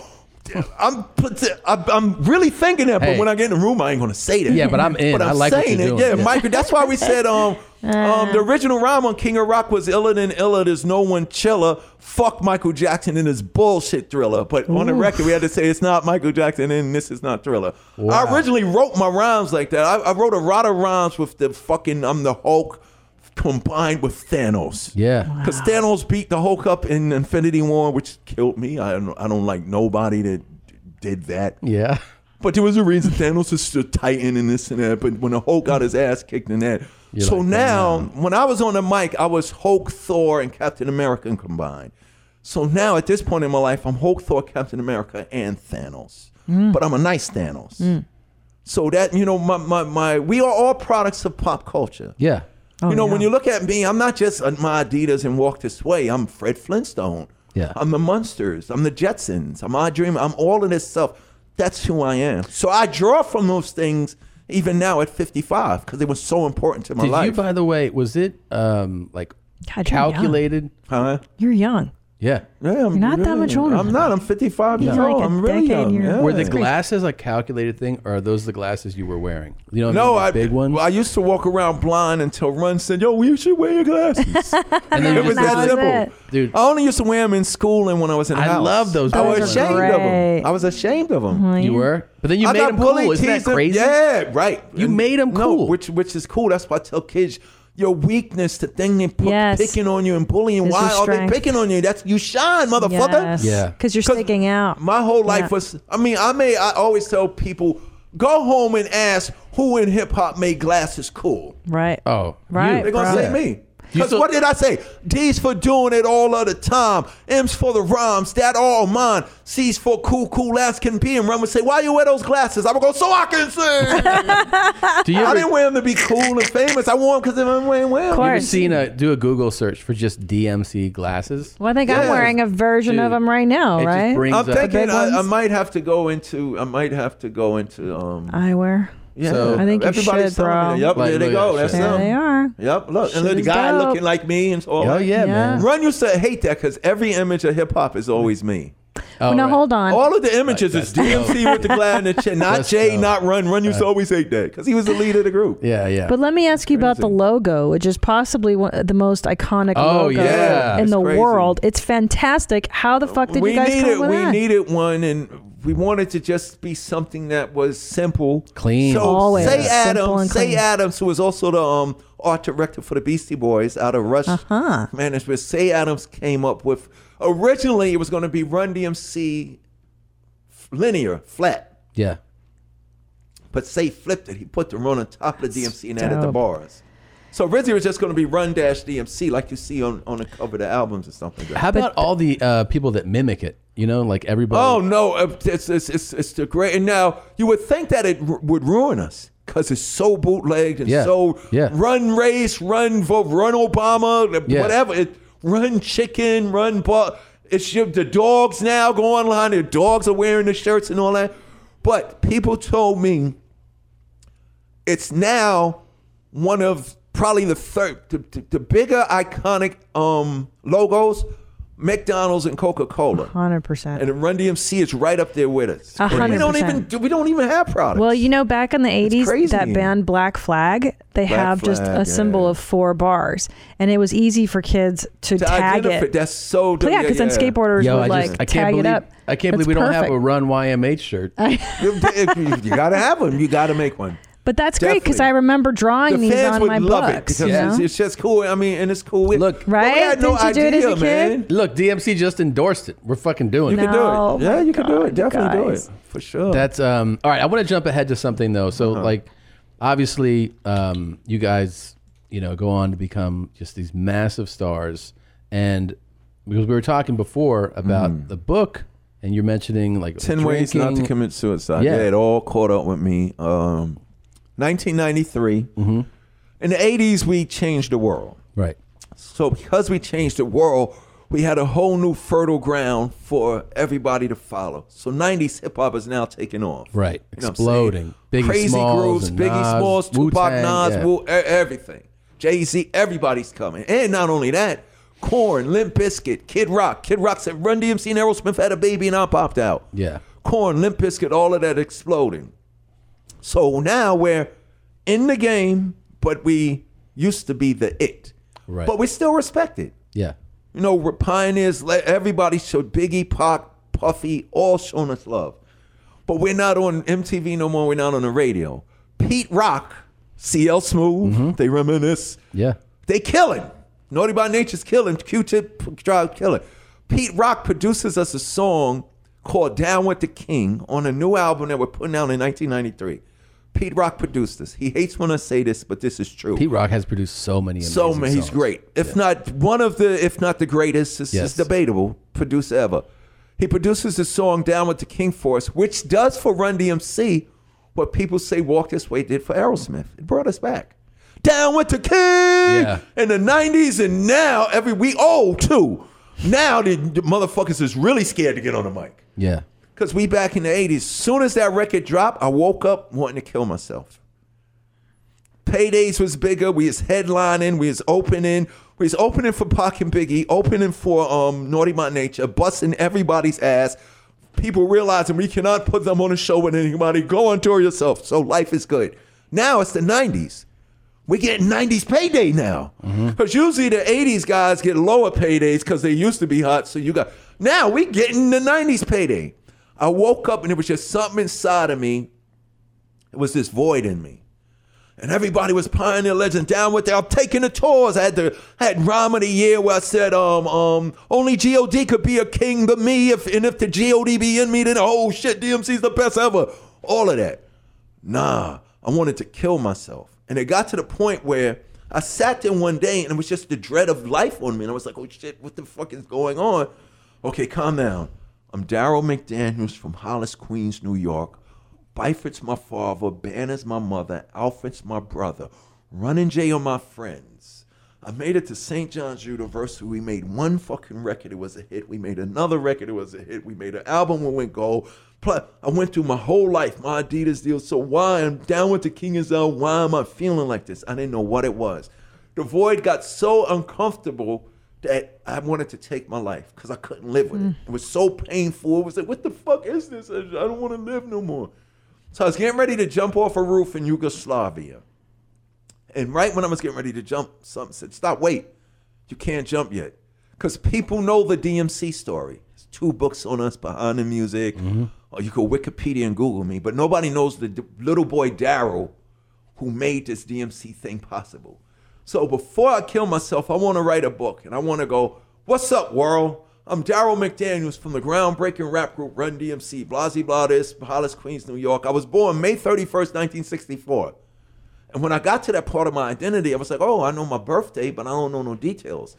So I'm going to call my mother up just to get some more details, just to make it more interesting for the reader.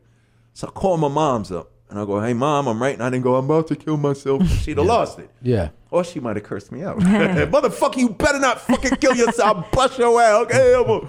So I go, Ma, how much did I weigh? She told me. What time I was born? She told me. What hospital? She told me. Hung up the phone. Hour later, I hang up. Hour later, my mother and father calls back. At this point in my life, I'm an alcoholic, suicidal, metaphysical, spiritual wreck who don't know what the fuck is going on with me that's about to kill itself. We have something else to tell you. So I thought it was going to be something simple like, yo, it was a snowstorm and the power went out and they still gave birth to you. They hit me with this. 1993, depressed, suicidal. Well, you was a month old when we brought you home and you're adopted, but we love you. Bye. Click. What? What? Yeah. Damn. Yes. So you can imagine what happened to my whole being right then and there. Crushed. Bad timing. Crushed. So Jack Daniels and Jim Beam become my friends. I'm fucking drinking 24/7. You're drinking a bunch of OE, you said. No, too, right? no. This I had stopped drinking the OE in 91. Oh. Because I got acute pancreatitis and I almost died. And when I got out there, I was in a hospital for a month and a half. This is what happened. I was in a hospital for a month and a half, and the doctor said, son, you cannot be drinking a fucking case of Old English a day. You have 2 choices. When you get out this hospital, you can drink and die or not drink and live. So for cold turkey, I stopped drinking. When I found out that I was adopted, I started drinking again, this and that, just now I'm going to kill myself, all of this. But then something happened with the revelation of you're adopted, because then I found out I was a foster kid. You had no idea. Yeah. And my mother and father was like, we think you might be Dominican and all of this. So I'm dealing with all of that. And then some inside me said, yo, I gotta find out what this is all about. So that was a catalyst to get me to go to rehab and stop drinking. And the thing that made me stop drinking was this. When I found out that I was adopted, I felt alone, felt isolated, felt something wrong with me. Like little kids, why this? Am I not good enough? This and that, why I can't be with? But I had the best mother and father ever, because even my therapist said, motherfucker, you rhymed about them all through your whole fucking career. Yeah. So your spirit and your being knew who your mother and father was. You just had this other mystery. But the thing that brung everything together was a famous adopted lady who wasn't celebrity. We just said she's famous because what she said. She said the reason why an adoptee or an orphan or a foster kid should search for their biological parents besides medical. Now you got to understand, my father, Byford, was diabetic. So from when I was summer jobs all the way up to college, when I filled out a form, I would mark diabetic because of, but that's not true. That's not true for me. So I had, the void was me being reborn through Pete Rock. And the universe is telling me, motherfucker, there's something you need to know. Some superhero shit. So the lady said the reason why, now you don't have to. At first I didn't want to do it. No, I'm a Byford and Band, that's my mother, father. But in the back of my mind is, who is my birth mother? Where did I come? Who's my father? All of these other questions. But a lot of times we're safe if we don't go that route. Yeah. But this lady said the reason why you should do it is because of this. And I said, what? And she said, I never said this. This blew my mind. Oh, you want to write a book, motherfucker? You never start a book from chapter 2. See those books behind you? You don't pick the book up and start reading. Yeah. Daryl McDaniels, the 3rd member of Run DMC, all of that, that void came at the rebirth of my power to let me know I was living my life from chapter 2. That's why I was doing all the drinking. Yeah. There was something with the Old English 40s I was trying to fill. But I didn't find none of that out until I went to rehab. So I said, okay, let me go get sober so I could deal with all of this. I didn't want to, when I went to rehab, I discovered the most powerful thing that I ever did in my life, besides make my Adidas and walk this way. I discovered therapy. I discovered this thing called therapy, and a lot of men love it. You know what I'm saying? And it's men in general. A lot of black men, all these black motherfuckers are friend. You know, motherfuckers ain't tough or nothing like that. Y'all dealing with some shit that y'all think is a weakness that you should deal with, because if you deal with it, it's your strength. I went to therapy. Change your life. The first question my therapist had, I was 35 years old when I went in. And he came in with his clipboard and his doctor suit. I was 35. He probably was like 46, 47, maybe 50. White guy. He sits down, glasses just like yours. He sits down and he says, Daryl, during your career with Run DMC, did anybody ever do anything to make you angry? And I'm sitting there, I'm like, nah. He said, true story. He put his clipboard down.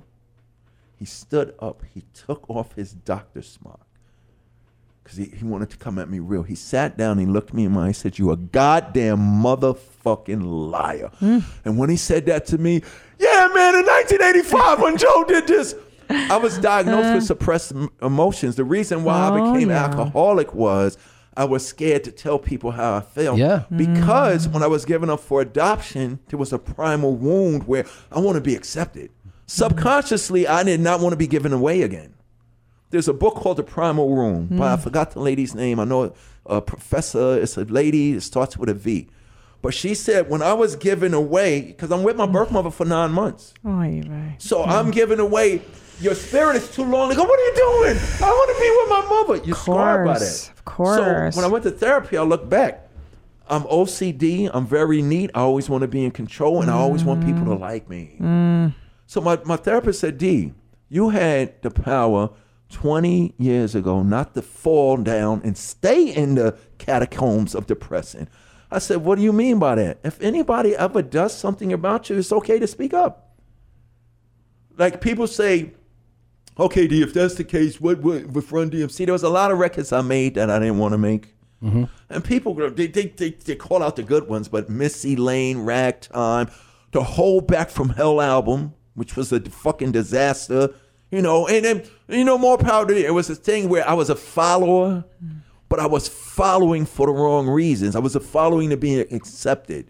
Like, I wouldn't have made that record that way, but I didn't want to hurt JM Runs. I didn't want to cause no commotion. I didn't want them to say you're a problem.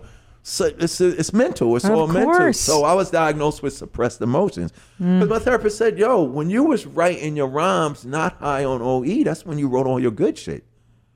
I didn't think about that. You never thought of that. I never thought about that. And they said, where was you drawing your courage from? I didn't remember my comic books until I went to therapy. Old English replaced the imagination that I was getting from Marvel, which made me write a rhyme about anything so good that anybody, but I was drinking the Old English saying, I gotta be this, I need this for the courage. So when I got out of rehab, what had happened was, I was in rehab and therapy this whole time. My partner, Run, he had 10 years of a successful TV show, Run's House. 10 years, and people would tell me, first season came on, they waiting for DMC to show up. Oh, he ain't show up this season. Next season, next year. 10 years I ain't show up there. There's no beef with me and Run. Because imagine what happened to me. I got acute pancreatitis. I got depressed. I found out that I was adopted. Jam Master Jay got shot and killed. Then my father died. I had a lot to deal with. A lot to deal with. A lot to deal with. Fortunately, I found therapy on the third one. So I was able to deal with all these other things. So when I got out of rehab and therapy, I'm walking the world now. And people always go, yo, we never see you because I'm not on TV. You know what I'm saying? Nobody knows where the LD was at. What's up with you? What's you and Run got a problem? No, me and Run are the best of friends. I love him, but he's a fucking TV star now. So what's up with what you doing? Oh, I just got out of rehab. And I would say that, and you would see people. Now, it ain't no DMC Run shit. So what's that about? And I would tell them, yo, I was drinking a case of Old English a day. Jack Daniels and Jim Beam was my friend. I found out that I was adopted. I was suicidal. Whoa, really? And I would sit there and tell these people this. This kept happening. Yo, DMC, man, could you come talk to my father because he? Yo, DMC, could you come talk to my daughter because she? Like, it was crazy. And I found myself going to speak to people. And they was like, yo, you put it out there so nonchalant. I said, yo, I'm hip-hop. I got to keep it real. I'm not going to front judgment. Where you been at last in there? You know, I'm in Hollywood. You know, I was like, I just got out of rehab. This and that. I started telling my truth. Good for you for doing that. Which was so powerful. And putting the book out, too. And then I was doing that so much, and All the people, I was just talking to people, and they was like, yo, D, you should write a book. And I was like, no, because I will not capitalize off an unfortunate situation. You know what I'm saying? Sell some books, make some money. They said, nah, D, man, I know you ain't that type of guy, but he said, with a book, you could reach so many people without even being there. Yeah. So I put out a book called 10 Ways Not to Commit Suicide, which goes into detail everything that I just talked about. I got to ask, because you became aware of it, surprisingly later in life when you found out you were adopted. Yeah. Did you pursue finding your biological... Not till 2004. Found out that I was adopted in 97, and it took 97, 98, 99, 2000, took 8 years for me to get to courage. And that just came about where when I first found out that I was adopted, I didn't know any other adopted people. So that was a hell in itself. Yeah. I was walking around here. I was all right, and I was in therapy, but I was still a mess. But the beautiful thing, I didn't have to drink. But it's hanging over me. So when I met some other adopted people, a matter of fact, I got to meet a nice young lady from L.A. named Sheila Jaffe. And if you want to know who Sheila Jaffe is, she's one of the greatest casting directors out here in L.A. Entourage, Sopranos, Mark Wahlberg, John, just to name a few. So I got to meet Sheila Jaffe, and I didn't feel alone no more. So she introduced me to other adoptees here in L.A. They was like, oh, D, by the way, we do an Adoption Anonymous thing. I was like, what the hell is that? Once a month, we just go in a room and we talk. No therapist, no, we just talk. You could be angry, you could cry, whatever. Cool, set change, I'm sitting there. But at these meetings, they was like, are you dying to know? Nope, I don't want to know. Nope, this and that. So a little instigation from Sheila and my other adopted friends, they was like, yo, you want to find your birth mother? We know a private eye lady who started a private eye service specifically for adoptees. Like she can go CIA and Russia and all that. Her service is specifically for adoptees. So I used this private eye lady in 2004. And she comes back to me, your mother, she lives in Staten Island, she drives a silver Honda Accord. Whoa. Yeah. And Thanksgiving of 2004, I knocked on the door, and the door opened up, and it was my birth mother. And I found 2 brothers and a sister that I didn't know I had. And it's funny, it was the first time in my life that I saw somebody related to me that looked exactly like me. Right. Because all before I was trying to, fit in, trying to put 2 and 2 together. Okay, I look like Aunt Catherine and Donnie and Samantha, but I look nothing like my mother and father growing up. Yeah. My brother Alfred, he looks like fucking Wesley Snipes. Yeah. Look at me, but the love they gave me, there was no way I wasn't a McDaniels. So wait, what was the reason your mother gave you up? Did you get to ask her? Yeah, in questions? a meeting, and it was fine. I was sitting, so she says, I know you're dying to know why I gave you up. Yeah. I was like, shit, lady, that's an understatement. Yeah. She hit me with this. She said, I gave you up to give you a chance. Because what had happened was my brother was born 3 years prior to her. My mother was living in Hamilton Heights, in the Washington Heights area. So that's why my parents thought I was Dominican. Dominican, yes. Super Dominicans big Dominicans over there. So my mother and father, my adopted parents, we think you might be Dominican, because all they knew was this young girl couldn't keep you and gave you up, I think, through the Catholic services. So she was young, and she already... So she had my brother when she was 18. And my brother was raised by her and her family. So my father moved them from New York City to Staten Island and said, don't go back and see that boy and come home pregnant again. She didn't listen. So she came home pregnant with me. There's no way they could keep me. So they put me up for adoption. Wow. And I had 2 brothers and a sister that I didn't know I had. Do you guys keep in touch? Yeah. Fortunately, 99.9 of the reunions are terrible. Motherfucker, don't you never call here again. Yeah. I don't want to see your ass. I'll call the police on you. Because it's nothing wrong. I got to tell other adoptees, they're not mad with you. Yeah. They're mad at what your ass remind them of. Like a lot of mothers is reminded of the man in that time. And unless they go to therapy, they won't be able to deal with those issues. It's got to be wild. Not that it's important to this, but it's got to be wild to see that your son that you had to give up for adoption is. Oh no, it's the wildest thing ever. Because she goes, this was cool. She goes, when I'm speaking to her on the phone before an in-person meeting, She goes, okay, what do you do? Are you married? Yeah, I'm married. I have kids. She goes, what do you do? And I go, I'm in the music business. She said, oh yeah, what kind of music? I go, I'm a rapper. I make hip hop music. And she goes, oh, okay. I go, what's the matter? Yeah. She said, no. She goes, what's the name of your group? And I go, Run DMC. And she's real quiet. I go, hello? Run DMC. I love Run DMC. This is my birth mother. Growing up hearing my music and knowing I'm the guy. I know all Tricky and Walk This Way and all of that stuff. That's wild, man. So now, after that conversation, before I got to meet her in person, she got to go do her work. All right, we'll meet on Thanksgiving. She got off the phone, had to call up her kids. Kids, sit down. I need to tell you. Oh, right. I got to tell you something. I have a kid, this and that, and yeah, ma, whatever, and he's DMC. So now they really know, yeah, ma, yeah, whatever. No, he's cool. really DMC. So she set up for a meeting. When I walked through the door, you should see their faces drop. Oh, shit. Because my older brother, Mark, who I said was born before me, it was Mark, then me, I was giving up, and then she had Damon and my sister, Jahida, by 2 other men. But Mark's whole life, Mark, come here. That guy DMC could be your brother. 84, 85, Stop. 86. Oh, they're always telling him. He got to the point where, stop, fuck, I don't give a fuck. DMC, come to find out, DMC's really your brother. That's hilarious. I mean, my brother Mark that looks would blow your mind. exactly like me in the 80s. Goatee, wears glasses. Stop. Check this out. Get the fuck He could draw. He could draw too. No. Wow. My sister Jahida, she's the youngest of us.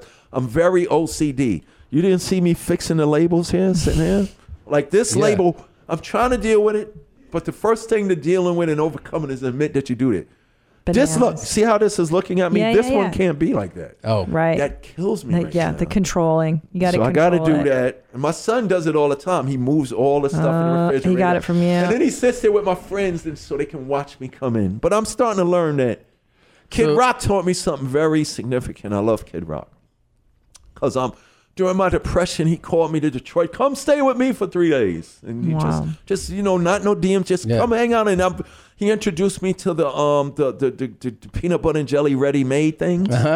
Wait, when they first came out, the peanuts, the Smuckers, peanut butter and jelly things. That is nasty as hell. You like No, that? I love the those. swirl in the jar, you mean? No, not the swirl. That's nasty. That's disgusting. Ew. I hate that. No, I'm talking about the ready-made sandwiches, the frozen ones. Oh, bro. I He didn't know introduced that. it, but Kid Rock did something that was very therapeutic for me. He took my carry-on bag, that's so neat, and he said, I'm going to pour your bag out. And I'm sitting there, so I'm starting to sweat now thinking about it.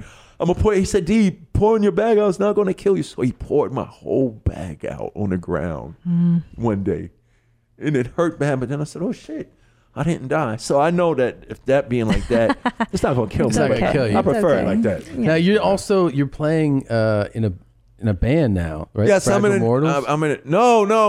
Okay, what happened with that was I went to Rock on the Range in Ohio. Where's Rock on the Range? The big festival, Rock on the Range, that they do every year. I was playing with Pop Evil. I did a remix of one of their songs, Trenches. So Pop Evil wanted to bring me out at Rock on the Range Festival. This was about 7 or 8 years ago. So I go to Rock on the Range, and I'm backstage sitting with all of rock, the metal guy, everybody, this and that. And Rob Dukes was singing with Exodus at the time. He was the third lead singer of Exodus. So he comes up to me just to tell me how cool I am and shit. And I'm like, well, okay, yeah, thank you. Yo, we dig you, and everybody's digging you, this and that. And he goes, yo, we should do a song together. And I go, okay. He goes, what? I'm going to hold you to that. So we went in the studio to do one song, and it came out so good that we kept making songs and making songs and making songs. But at the end of the recording, the album, the band, he was singing with Exodus. Exodus fired him. The day me and Rob met, the next day he got fired from Exodus. So he started a new band called Generation Kill. Okay. We was making an album called Fragile Mortals. Oh, okay. The album was called Fragile Mortals. So we made all of these songs with his Generation Kill band, but then the Generation Kill band broke up. Gotcha. But that being said, at the time, I was already working on this project called DMC, but this entity of DMC stands for Dynamic Musical Collaborations. So what I was doing I was recording with all my favorite punk, classic rock, and alternative artists. Joan Jett. I love her. Yeah, love her to Huge death. fan. Joan Jett, Sammy Hagar, Tim Armstrong from Rancid, Travis Barker, Sebastian Bach, Rob Dukes.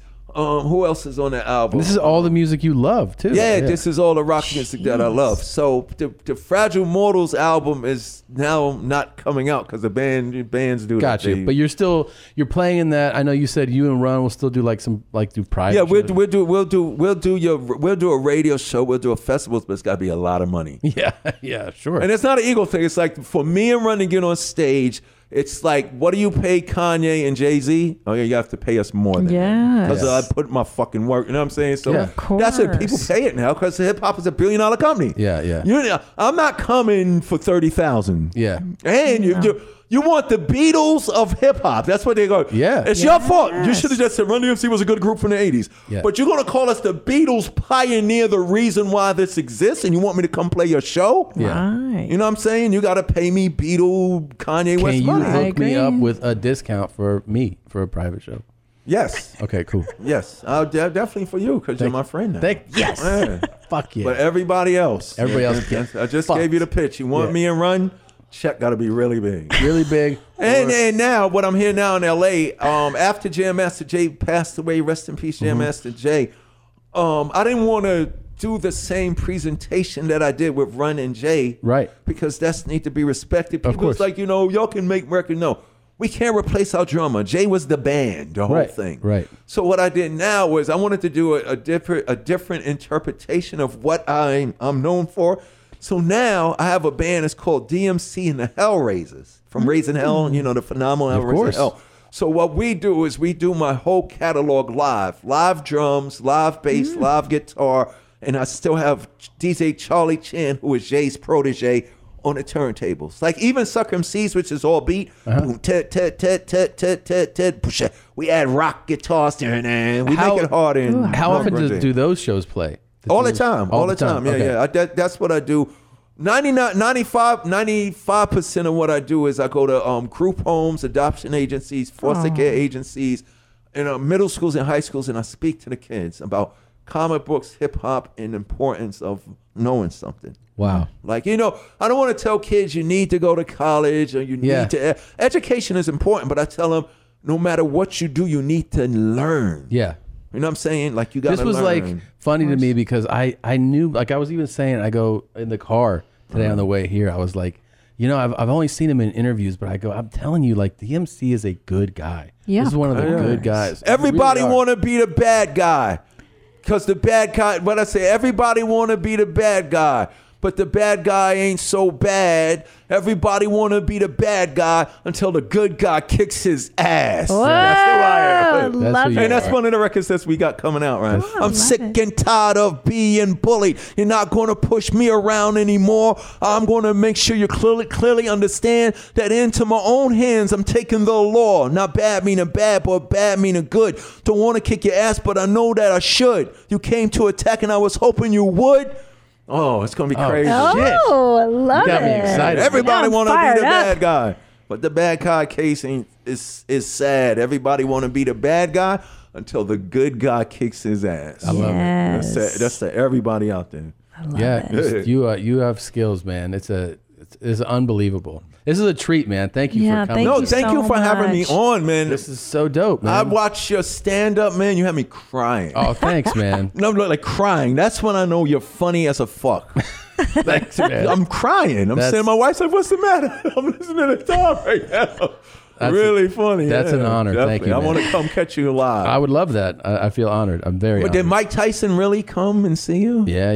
He really did. Crazy. He really came, and that's so he funny, really man. hung out. No, Mike's a really good guy. Yeah, man. yeah. I actually got to see him again a few months ago, and he was like, "People come and talk." Big shout out to Mike. Yeah, I love Mike. Me and Mike go way back. He was with us when we played Madison Square Garden. Fuck. Jesus. Yeah, and he was champion of the world and stuff like that. Run DMC, the Beastie Boys, Eric B. and Rakim, Houdini, and LL Cool J. And I was hanging out with Mike Tyson that night. So we have a lot in common. Yeah, that's a wild night. That's I bet, a crazy man. night. Hell yeah, that's crazy. That's Mike doing his thing back then too. Exactly. Yeah. Yeah, dude, this was a blast. Yeah, thank you so much. Thank you for having me. I And just so you know, check out obviously DMC and the Hellraisers. Check out the book, 10 Ways Not to Commit Suicide, and the comic book. And the comic Darrow. book. The company is called Darrow Makes Comics. DMC. DMC. Yep, Daryl makes comics. Because I couldn't use Marvel and I couldn't use DC. course. So my man Riggs was like, Riggs Morales was actually Eminem's right-hand man over at Shady Records. Mm-hmm. And he's my editor-in-chief with my comic book company. Wow. So he said, what do you want to call your comic book company? I'm like, I don't know. Oh, DMC, Daryl makes comics, because that's what I'm going to be Perfect. doing. Perfect. Yeah, it fits. You're a great guy. I really enjoyed Yes. this conversation, Thank you. man. Thank you for having me on. Thank you, man. I'd kill the retarded. Retarded. Retarded. You use the R word. You use the R word. You use the R word. I mean, retarded, man. OMG. A hardcore fan, you are completely retarded. A hardcore fan, you are completely retarded. A hardcore fan, you are completely retarded. I like that. I like that. Son of a bitch. OMG.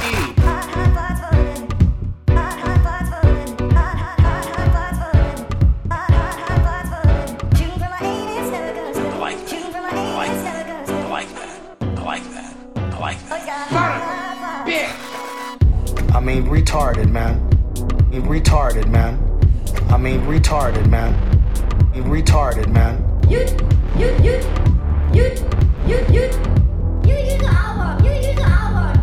Son of a bitch. A hardcore fan, a hardcore fan, a hardcore fan, you are completely retarded. A hardcore fan, a hardcore fan. It's got hard thoughts.